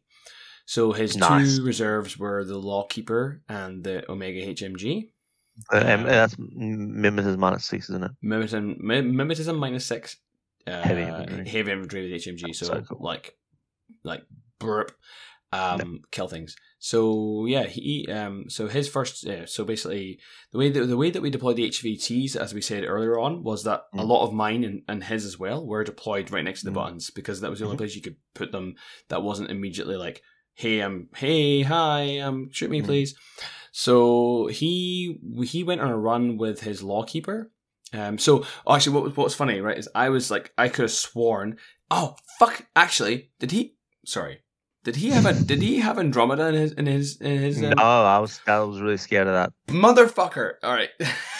Yeah, did he have it on the side table? Yes, he did. Yeah, he did that same to me. Yeah, prick. Yeah, I saw it on his sideboard, and I was like, obviously, like, even if he didn't have it there, I could have sworn he was going to take Andromeda. Yeah, exactly right. So I changed my reserve normally is the Speculo, obviously, right? But in this one, because I was like, I'm going up against O12, I can see Andromeda's on his sideboard. Fuck it, I'm going to reserve my Shrouded Mine Layer. Because if he deploys Andromeda, I just deploy mine next to her. Yes. Whatever. What's that? And deploy the mine and maybe deploy like the Shrouded as well, looking at her. So what does she do? Like she's probably gonna die. But she didn't have it. But I had my Shrouded as my reserve anyway. So he deployed the Lawkeeper, and the Omega. And I deployed my Shrouded Mine Layer. And I deployed the Shrouded Mine Layer in a way. Mismatch. There's a little bit, especially with the exclusion zone. But I did deploy the Mine Layer in a way in which if he wanted to run down one flank with a Lawkeeper, he was going to have to deal with the mine, which he could obviously do with the sidebot. But that's what it was. That's a personal sidebot. Nice. Yeah. So I had 2 Speculos in this list. So one Speculo I deployed looking at one of his Varangians that was also looking at his lieutenant. So I had it like on the Alpha and the Varangians. Basically, it'd be like, don't you dare activate Impetuous. And then the other one I over infiltrated into his DZ and put the mine next to his TR bot. So his first turn, he spent a lot of his first turn. Basically all of his a lot of his allocated hour dealing with both Speculos. So and he did it very well. He eventually moved the Varangian up a building to detonate the mine away from the TR bot, and then was able to use the engineer's Yud bot to reveal the Speculo and eventually kill the Speculo. So that's fine. Cool. And then the other one he dealt with by using the Sirius bot to detonate the mine away from the Alpha. Wasn't able to kill the Speculo, but was able to run into CC with the Sirius bot into the Speculo and basically render her somewhat useless. Yep. And then he did a really cool that Lawkeeper, man. I'm really, really, really impressed with that Lawkeeper. 8.6 bike with mimetism and a combo rifle and a side bot that has a heavy riot stopper. Really, really good. It looks the business, definitely. Yeah, so he was able to push 2 buttons, the one on his side and the one on my side, and kill 2 of my HVTs. Nice. So then my turn, I think I killed 2 of his HVTs in turn 1. I think so as well. Yeah, it seems easy in turn 1 while we were both in your deployment zones and just protecting yourself. You kind of get a free reign of the board. Yeah. And then as the game goes on, people start coming out. You're like, oh, well, now I have to deal with this guy. Yeah. And pushing the 2 near buttons is easier than pushing the 2 far buttons. Yeah, exactly. So I was able to, able to reveal. So I think I pulled my Maligno set from hidden deployment, pushed 1 button, and then moved my Caliban Spitfire up to kill one of his dudes. and then pushed the other button with my shredded hacker, and then again used the Caliban Spitfire to kill the other dude. And then go back into camo state, and then his turn he ran up and pushed his third button that was on his side and killed and took. Yeah, he had to do a fair bit of. I think he was expecting a Noctifer. Actually, no, sorry, I hadn't revealed the Malignos at this point. So I think he'd thrown some smoke with a Varangian because he was expecting a Noctifer. So because of that, he was like throwing smoke up, and then he was moving up his Sirius team to kill the my own HVT. And then I was able then on my turn to then I revealed the Malignos to push the button and kill his third HVT with the Caliban. And then his third turn, he only had like 5 minutes left on his third turn. And he needed to push the button that was closest to me that I had defended with a Mine and a Malignos and a Taiga. And he had lost. Oh yeah, so he had a Sirius team that my Caliban had killed. So he didn't have a specialist on that side anymore. So the only specialist he had left was his Hidden Lynx that was on the other side of the table. So basically, he spent his whole last turn moving his Lynx across the table to get down to my button, but he had to deal with, obviously, like I say, the Mine, the Taiga, and the Malignos, and he was able to deal with the I think he was able to kill the Malignos. No, he wasn't actually. I got really lucky. I think I crit dodged. Yeah, that's huge. I crit dodged his plasma carbine, and then he ran out of time. He timed out. Oh. Yeah, he had like 2 orders left. He wasn't able to do it, and so then my turn, I killed his Lynx, I killed his Varangian, but then I ran out of orders to get my Malignos up to push the last button. Ah, wow! So it ended in a 6-all draw. Oh, that's huge. Yeah. So if we weren't playing on the clock, then Ed would certainly have won. He had the advantage. He basically had 2 orders left. So even though I crit dodged or something like that with the Malignos, he would have just done it again. Probably killed the Malignos, and then being able to walk around with the Lynx, push the button, and then even if all he'd done is push the button, that would have given him 8 points. But 6. He needed a 13 to pass. Yeah, no guarantees, but likely. Yeah. Yeah, likely. Yeah, like he had 2 orders left, so he would have done 1 order to push the button, and then the last order to shoot the HVT because it was in the same line. It would have, if he passed the passive whip check, he would have won. But because he timed out, he had 2 orders left, and he just finished that roll. He was like, all right, this is the last order. I'm going to shoot the Malignos. That's all I can do. And then my turn was trying to like kill him, kill his stuff to get to the bottom, but I just didn't have enough orders. So, can you tell the listeners your pro play of how you avoided getting missile spammed? He didn't have any missiles in that. I didn't have missiles. No missiles. Sorry. That's a lie. He did have a missile bot, and I did consider over infiltrating the Speculo with the Mine to touch his missile bot, but because the Exclusion Zone, I don't think the Sirius team were in a good position. Neither of them were, because he lost 1 to the Speculo because he needed to get rid of it, and then the other one he moved up to push buttons with. So he just never had, and also all my stuff was in camo state. So anything he did spotlight, I just went back into camo, and he couldn't touch it anyway. Bomb me then. So I think I had a Speculo who on the last turn killed the Sirius bot. The Specular got spotlight in return. Then he just stood up and shot the HVT. Like he spotlit, whatever. I don't care. He died, obviously, to like being standing up. But he never got a chance to use it. Interesting. And I think it's like a combination of the mission with the Exclusion Zones and my list that he just wasn't able to do. He just wasn't as good an opportunity there. So no, for sure. Yeah, so it was great. It was a great game. It was 6-all draw. I honestly was like, yeah, you've got this. And then I looked at the clock, and he's only like a minute left, and I'm like, oh, actually, this might be okay. I didn't feel great that had happened because it's not something that often has ever happened to me before. Him timing out, but I think it just comes down to the fairness of the game. Each of us getting 1 hour. And I think the fact that I had given him a puzzle to unpick on turn 1 with the 2 speculos. I think that cost him the most amount of time, because I believe, and I could be wrong here, but he took, we both took about the same amount of time to deploy, about 15 minutes each. But I reckon by the end of Ed's turn 1, I think he only had like 17 minutes left. Yeah, it's a lot, huh? Yeah, it's a lot on turn 1. So I think just to get rid of my speculos, I think that just cost him the time he needed to wrap up on turn 3. Yeah, for sure. Yeah, interesting. Yeah. Okay, there you go. Yeah. So Ed nearly got both of us in the end, but well done. So I'll move into my last game, if that's all right.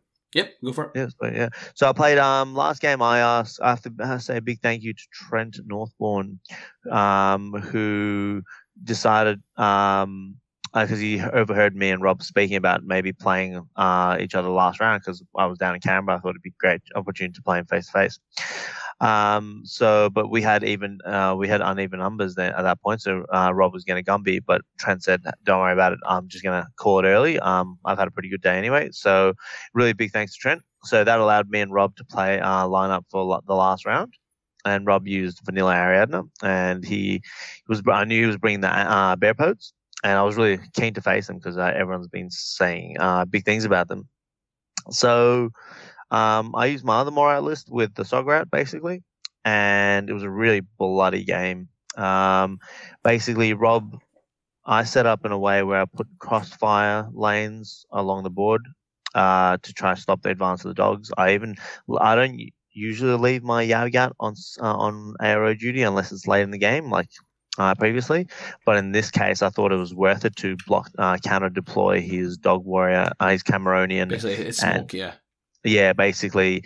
So by doing that, I also had the Sograt standing, and I just like making put the Sograt standing out because I thought the only thing that he's really got to deal with the Sograt is Spetsnaz, I guess. But like HMG Spetsnaz against Sograt in cover, I'm like, you go for it. It'll take a lot of time. But what actually ended up happening is Rob played hyper aggressive with his Unknown Ranger, and he got through my ARO like fire lanes to get a bead on my Sograt. It did take him 3 orders to bring him down, and then he moved on and got my Yao-Gat as well. But at that point, he had burnt all the orders in pool 1 on this Unknown Ranger. It was a really aggressive play. But he did take a Yao-Gat and Sograt, but then his Unknown Ranger was stuck pretty much in my deployment zone on top of a roof. So my first turn, all I had to do was, I'm like, the only thing you need to achieve this turn is get rid of that Unknown Ranger as efficiently, as cleanly as you can. So what did I do? I lost a Crackrock and I lost a Datarazi to do it. So that Unknown Ranger cost me 4 models in the end. But to be honest, in hindsight, I could have got rid of him with just the Datarazi, where I could have just berserked the Datarazi in and just traded. I think that would have been pretty good odds. But I also had a beat on him with my K1 Sniper, which I missed, but that's okay. But the point is, so my turn 1 was trying to just stop the bleeding, which was in the form of the Unknown Ranger, and I did. I pushed up the board a little bit with my warbands to kind of take some territory. And then turn 2, the onslaught just kept coming. So that Cameronian came deep. He didn't do too much damage, actually, because we came around and put templates on Datarazi, 2 Datarazi and a Crackrock, but they all dodged because they're just beasts. They have high fizz. And then he tried to move on to the Link team and try to do some damage there. But at that point, he was engaged by one of my Datarazis in close combat. And then he stopped using orders on them. The Bear Pods really didn't do much. They didn't really push on. They pushed on and hid behind the building.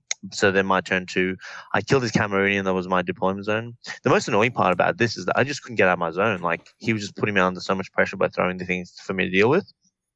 And basically, which was really cool. But yeah, basically then my turn 2, I got rid of the Cameronian, pushed out of my deployment zone, reorganized my link a little bit, and killed his Bear Pod by killing one of his Bear Pod guys, I think the character one, that he pushed on. The character one? No. Well, one of them's like regular, and the one's irregular. Yeah, one of them has a control, one of them doesn't. Is that? Yeah. So the one that doesn't have a control is the one I killed. Right. Okay. Yeah. The irregular bear. The one that's right. The one with the shotgun. Yeah. Yeah. So I actually sent my lieutenant. I pulled him out of the link, doing that. Dropping out of the link again, and pushing through with pushing him on and killing using my HMG, and then coming back into the link, making use of those lieutenant orders. Mm-hmm. So then on Rob, turn 3, he just tried to do as much damage as he could to me. He threw an SAS at my lieutenant, and my lieutenant just survived him. Oh wow! Yeah. So he did one. His SAS came and took care of most of my link, and took a wound off my lieutenant, but left me with like 3 models from my last turn basically. And I managed to get so basically the game ended with me having 2 models, him having like maybe 8 or 6 or 7 models. But as far as points wise goes, I had 60 odd points left, and he had maybe 120 points potentially. He had because he lost Verona. He literally had a Spetsnaz. How did you kill Verona? Because I had the last turn, he left Verona up on ARO because Verona never left his deployment zone. Oh yeah. So just to slow me down, he put Verona up on ARO duty, and I took him out with the Seriat. But I got the Seriat in my nearest zone, and I got put the card on down there as well because I had that Intelcom card, and I got maybe 58 points worth of models into that zone. He happened to get 61 points into that zone. So yeah, so he outpointed me. But then the middle zone, all he had was a Marauder. And then in his zone, all he had was the controller. So he played it really well in the sense, well, as Rob does, he played it really well in the sense that he got what he needed into the right zone just to get maximum points. And yeah, and he did so much damage. It was just a brutal game because he really had very little left as well. So it was cool. It was a really good game. It was really enjoyable. So he won 10-0. But yeah, I thought I dealt with the bear pods pretty well. I should have expected Unknown Ranger if I could have stopped the Unknown Ranger from going on such a strong run, I think, or just slow him down by an order or 2, I think it would have been very different. It would have been very close, much more close game. Yeah, him being able to drop your Suggerat and your Yauga in turn 1 is quite a big, huge, quite big. Those are your beat pieces or your arrow pieces as well. Surprised and pleased that you didn't, get completely bear poded off the table like so many people have been, because those are fucking scary if they can get into it. Yeah, I think I can deploy them pretty well. I just missed out on Ranger Rush. And the other thing I did was turn 1, I wasn't as efficient as I should have been, because not only did I lose 2 Crackrock and Datarazi killing his Unknown Ranger, I also used more orders than I should have to do that. So that meant my warbands, my Garkis and Predators didn't push up and take middle ground and set up for turn 2 pressure. Sort of thing. Right. So it was like a chain of effects. Like he really put me in a hard position, and I responded okay to it, but I needed to respond well to kind of get back in the game. So because he was running out of gunfighters, like the Spetsnaz can't take on a 5-man link very well, I don't think. No, I don't think so. No. So because all of a sudden he's losing surprise, and he's only damaged 15 against my AP. By the way, the Seriat's immunity to AP came into play quite a few times throughout the day. So it was cool. because of the like Unknown Ranger and like a lot of stuff in Ariadna's AP. Yep. And AP, I don't care. The bear pod having climbing plus as well is pretty gross. Yeah, no, they're really cool. I think there's definitely going to be you're going to be seeing a lot of them, especially with the new models which are going to come out, which is going to be cool. Yeah. But what about your game 3? Because you I'm just like, I can't eat, I can't drink, Kevin. I just have to sit here. I'm joking. I'm sorry, this isn't prison, mate. If you need a break, I mean, we're going to be wrapping up soon because this episode has gone on for a little bit longer than I expected to. So, yes, and I can see spending 2 days with you, Kevin. I thought I would have run out of things to talk about, mate. And I can see your eyes on the video are like they're not pointing in the same direction anymore. So I might have to. Well, mate, I haven't exactly caught up on my sleep, to be honest. Oh, boo-hoo. You've been at home all day isolating and you haven't slept. Fuck. I've been working. Yeah, but no. You've been working from home. That's basically a day off. All right. Okay. Anyway, yourself, Jesus Christ. All right. Okay. So my last round, I came in and I was playing against Callum, otherwise known as Chibi. Lovely bloke. He was running White Banner. So I know White Banner pretty well now because been playing Nick a few times. But so we were playing Frontline. And he was like, he won so funny thing was, he won the roll off. He was like, I'll go first. I'm like, cool, Frontline, fine. I'll take second turn.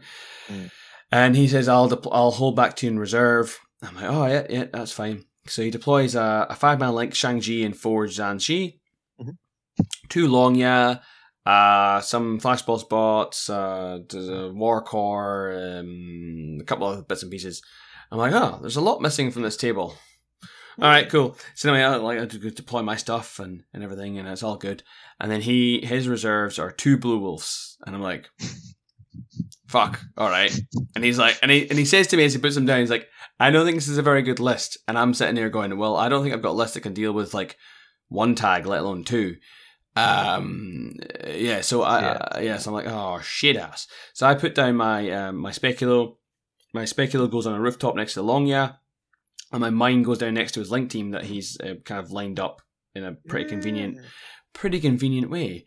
But he managed to like really well get rid of the mine by just standing the Longya up and dodging. Manages to like pass the dodge, so that's fine. I'm like, great. And he does pretty well. He gets pretty unlucky. He tries to reveal the specular with the Longya, fails. Then he walks a Zhan Shi up the ladder to reveal the specular, also fails. But what I never think about with speculos, right, is what he does is he goes, I'm going to discover with the Longya. And I'm like, all right, I'm going to do nothing. And he goes, okay, second half of my order is I'm going to place a mine. I'm like, oh, yeah. You can do that because I'm a friendly trooper. And he's like, yep. I'm like, oh. That sucks. Shit. That really sucks. Yeah. That's really cool, actually. Yeah, it's actually really good. I was like, oh. You can't just drop mines around a specular. Yeah, right? Yeah, so he fails it with the Longya, but then he goes up and does it with the Zhan Shi and successfully manages to reveal the speculo. So my speculo goes, well, I'm going to die anyway, so I'm just going to place a mine. So I've got a mine looking at his Longya and his link leader, and he's like, forgot about that. So he's got a Zhan Shi on a rooftop and a Longya on a rooftop, both standing up, unable to move now because there's a mine that the speculo's just left as he's departed the universe. So he moves a few things up, moves them. He's got some monks as well, obviously as well, and he moves all that up too. And I'm deployed in the midfield, as I am because Shaz, right? I have my hacker who's in the middle. He's on a building rooftop in the middle, prone, and This is the Malignals? No, the shrouded hacker. Yep. Not that I'm expecting a blue wolf, but I'm like thinking, well, a hacker in the midfield is useful for multiple reasons. So he's there, but to protect him because I know he's going to have monks, and I know that there's ways up to this building with ladders and stuff. I take the mine from my shrouded mine layer and put the mine on the rooftop next to the hacker, just in case anything comes up that ladder. The mine will go off on the shrouded. On whatever comes up. My turn. I'm like, okay, well, I've been given a pretty good gift here. I've got a Longya and a Zhan Shi on a rooftop, and a mine next to them. I'll just walk the Caliban up. So walk the Caliban up and cover, reveal, and shoot the Longya. Because you can't eat that, right? Yeah, I'm like fucking yeah. So I shoot the Longya and I hit it. I think 3 times. Yeah, I think I hit it 3 times.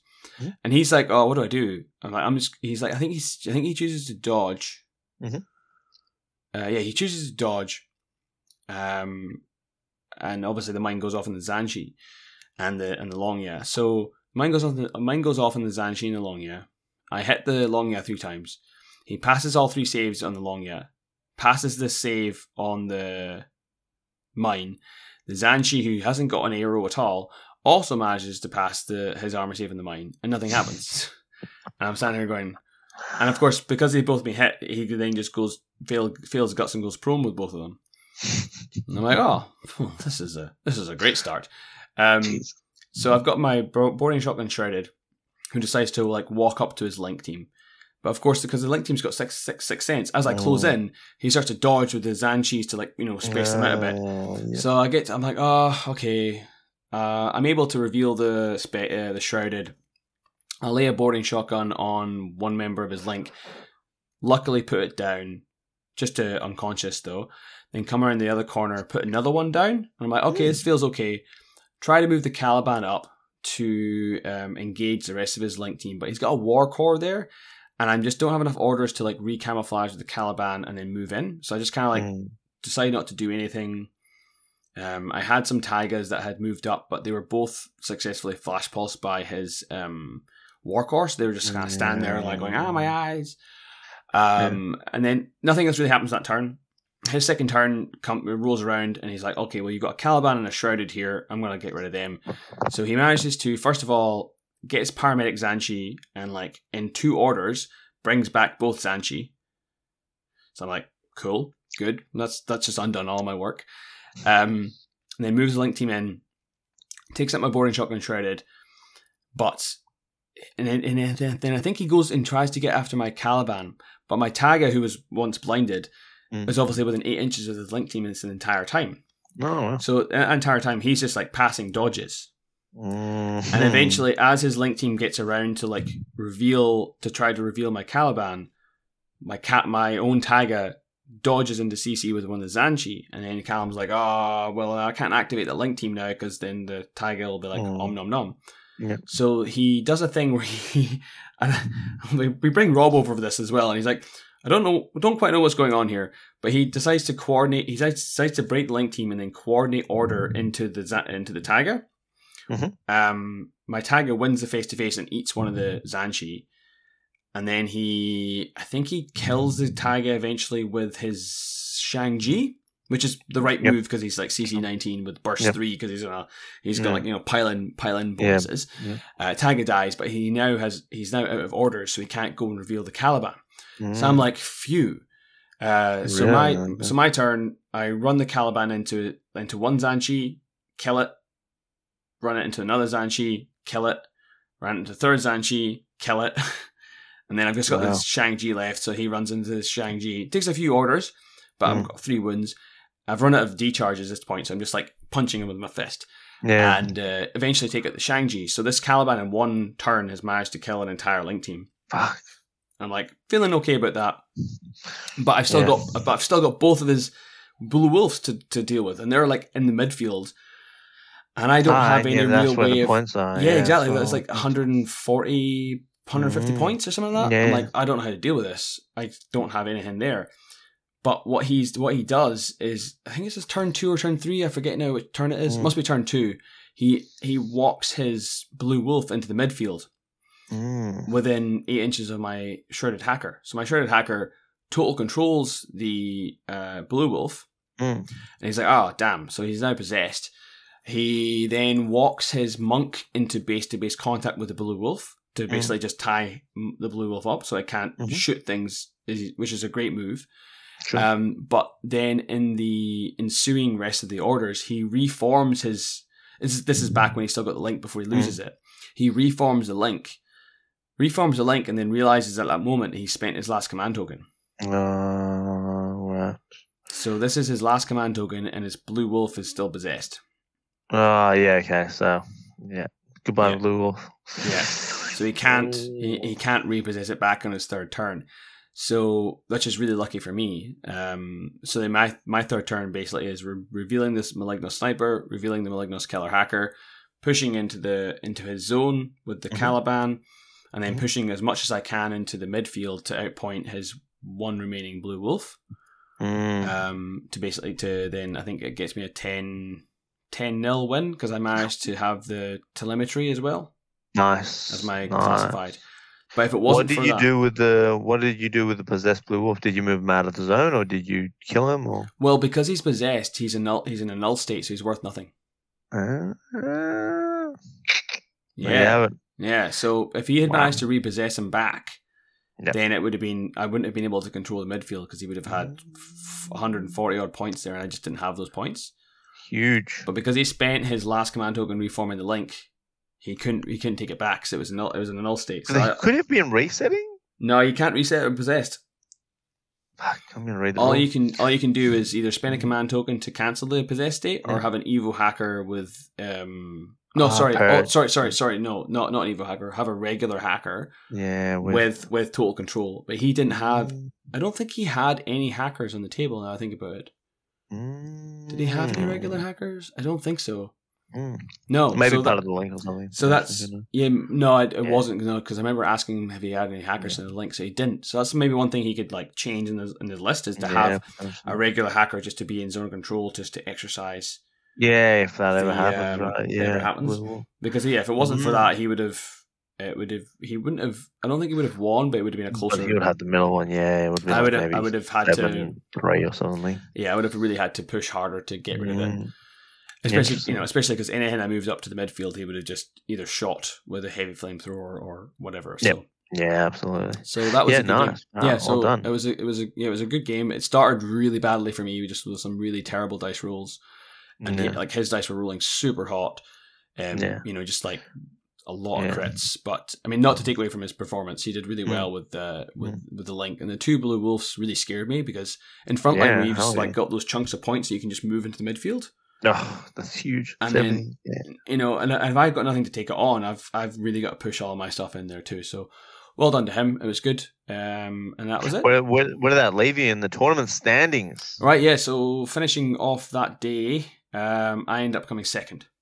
Oh. So the person who came first, what was his name? David? Andrew. David's brother. David's his brother, yeah. So Andrew placed first with his military orders.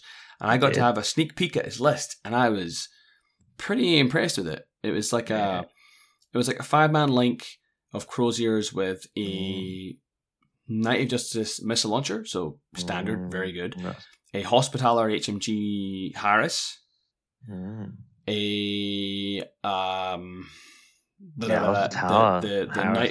Knight of Holy Sepulchre with HMG. Yeah. An NCO probably. Yep, and then he had, would have had Knight Commander. I assume. A Knight Commander, and then Grip 2 was like a War Core and a Tech B. Yes, right. Yeah. So it's essentially like a limited insertion. It's essentially 10 orders, but he had like two. He had like flash pulses in the second. Yeah, just to piss you off. Yeah, for exactly. Sure. And it was just like a whole bunch of like fuck you in that list. So and he did very well with it because he he ended up first. But actually, this is for the 6 years of underwhelmingness. We're coming. It was a shame I didn't get to play him in the last round because I would have liked to have seen how that list went against my Shaz, but because he would have to fucking discover everything. Yeah, but I mean, he also had like the armor. He had the armor and stuff like just to beat me away. Like my Caliban would have been like, I don't think I want to fight you. Yeah, military are in a good spot, I reckon. I've been playing them recently as well. I think they're in a very good spot at the moment. So they're awesome. But I came second last or third last, I think. So we were polarized. We were like, we gave Canberra a taste of both aspects of Melbourne, we gave them the full array. I mean, to be fair, I think I've got you to thank for my placement, because I think if you hadn't challenged Rob in round 3, I would have faced him. And then I would have not ended up second. So I think I've got like a little bit there to thank you. Game, I guess. But Melbourne versus Canberra, really. Melbourne versus Canberra, but it was a great day. That was awesome. It was awesome. No, thank you again for Rob and the guys for making such an effort to give up their Saturday night to hang out with us and have beers, as well as making it as easy as possible for us on the day. Yeah. No, it was great. Yeah, we went for beers afterwards. We had some drinks. We got to discuss the game. We got to ride some scooters. Some electric scooters. Yes, Val. I've got some good photos of you riding a scooter later on at night. Looking about as good as you do right now. Oh mate, I was Mate, I won't. I don't want to keep you any longer, but I just want like any final thoughts on thoughts on the Canberra meta or the tables or anything like that you want to or any praise you want to. God, missiles can fuck off. Yeah, right. No, genuinely, I don't think it's overpowered. I just think it's something that's worth keeping a pulse on.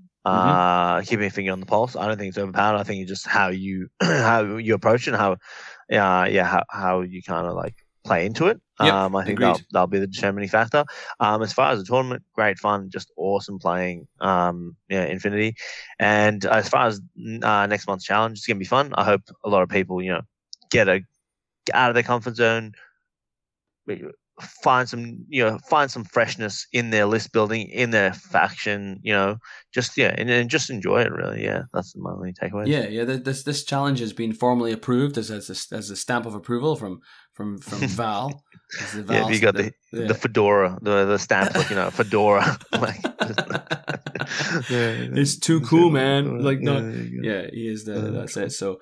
We'll wrap it up there anyway, because I reckon I'm about to lose Val fully. I am struggling. Yeah, it's 11. I think it's gonna be like a 3-hour podcast. I didn't think it's gonna be a 3-hour podcast either. I don't know what's going on. I think we just spent a lot of time talking about other shit, but I think so. That's all right. Yeah. If anybody actually gets to this point, the only person I haven't mentioned is Salty Dan actually. So, for him to get his shout out, he has to listen to all 3 hours of it. So there you go.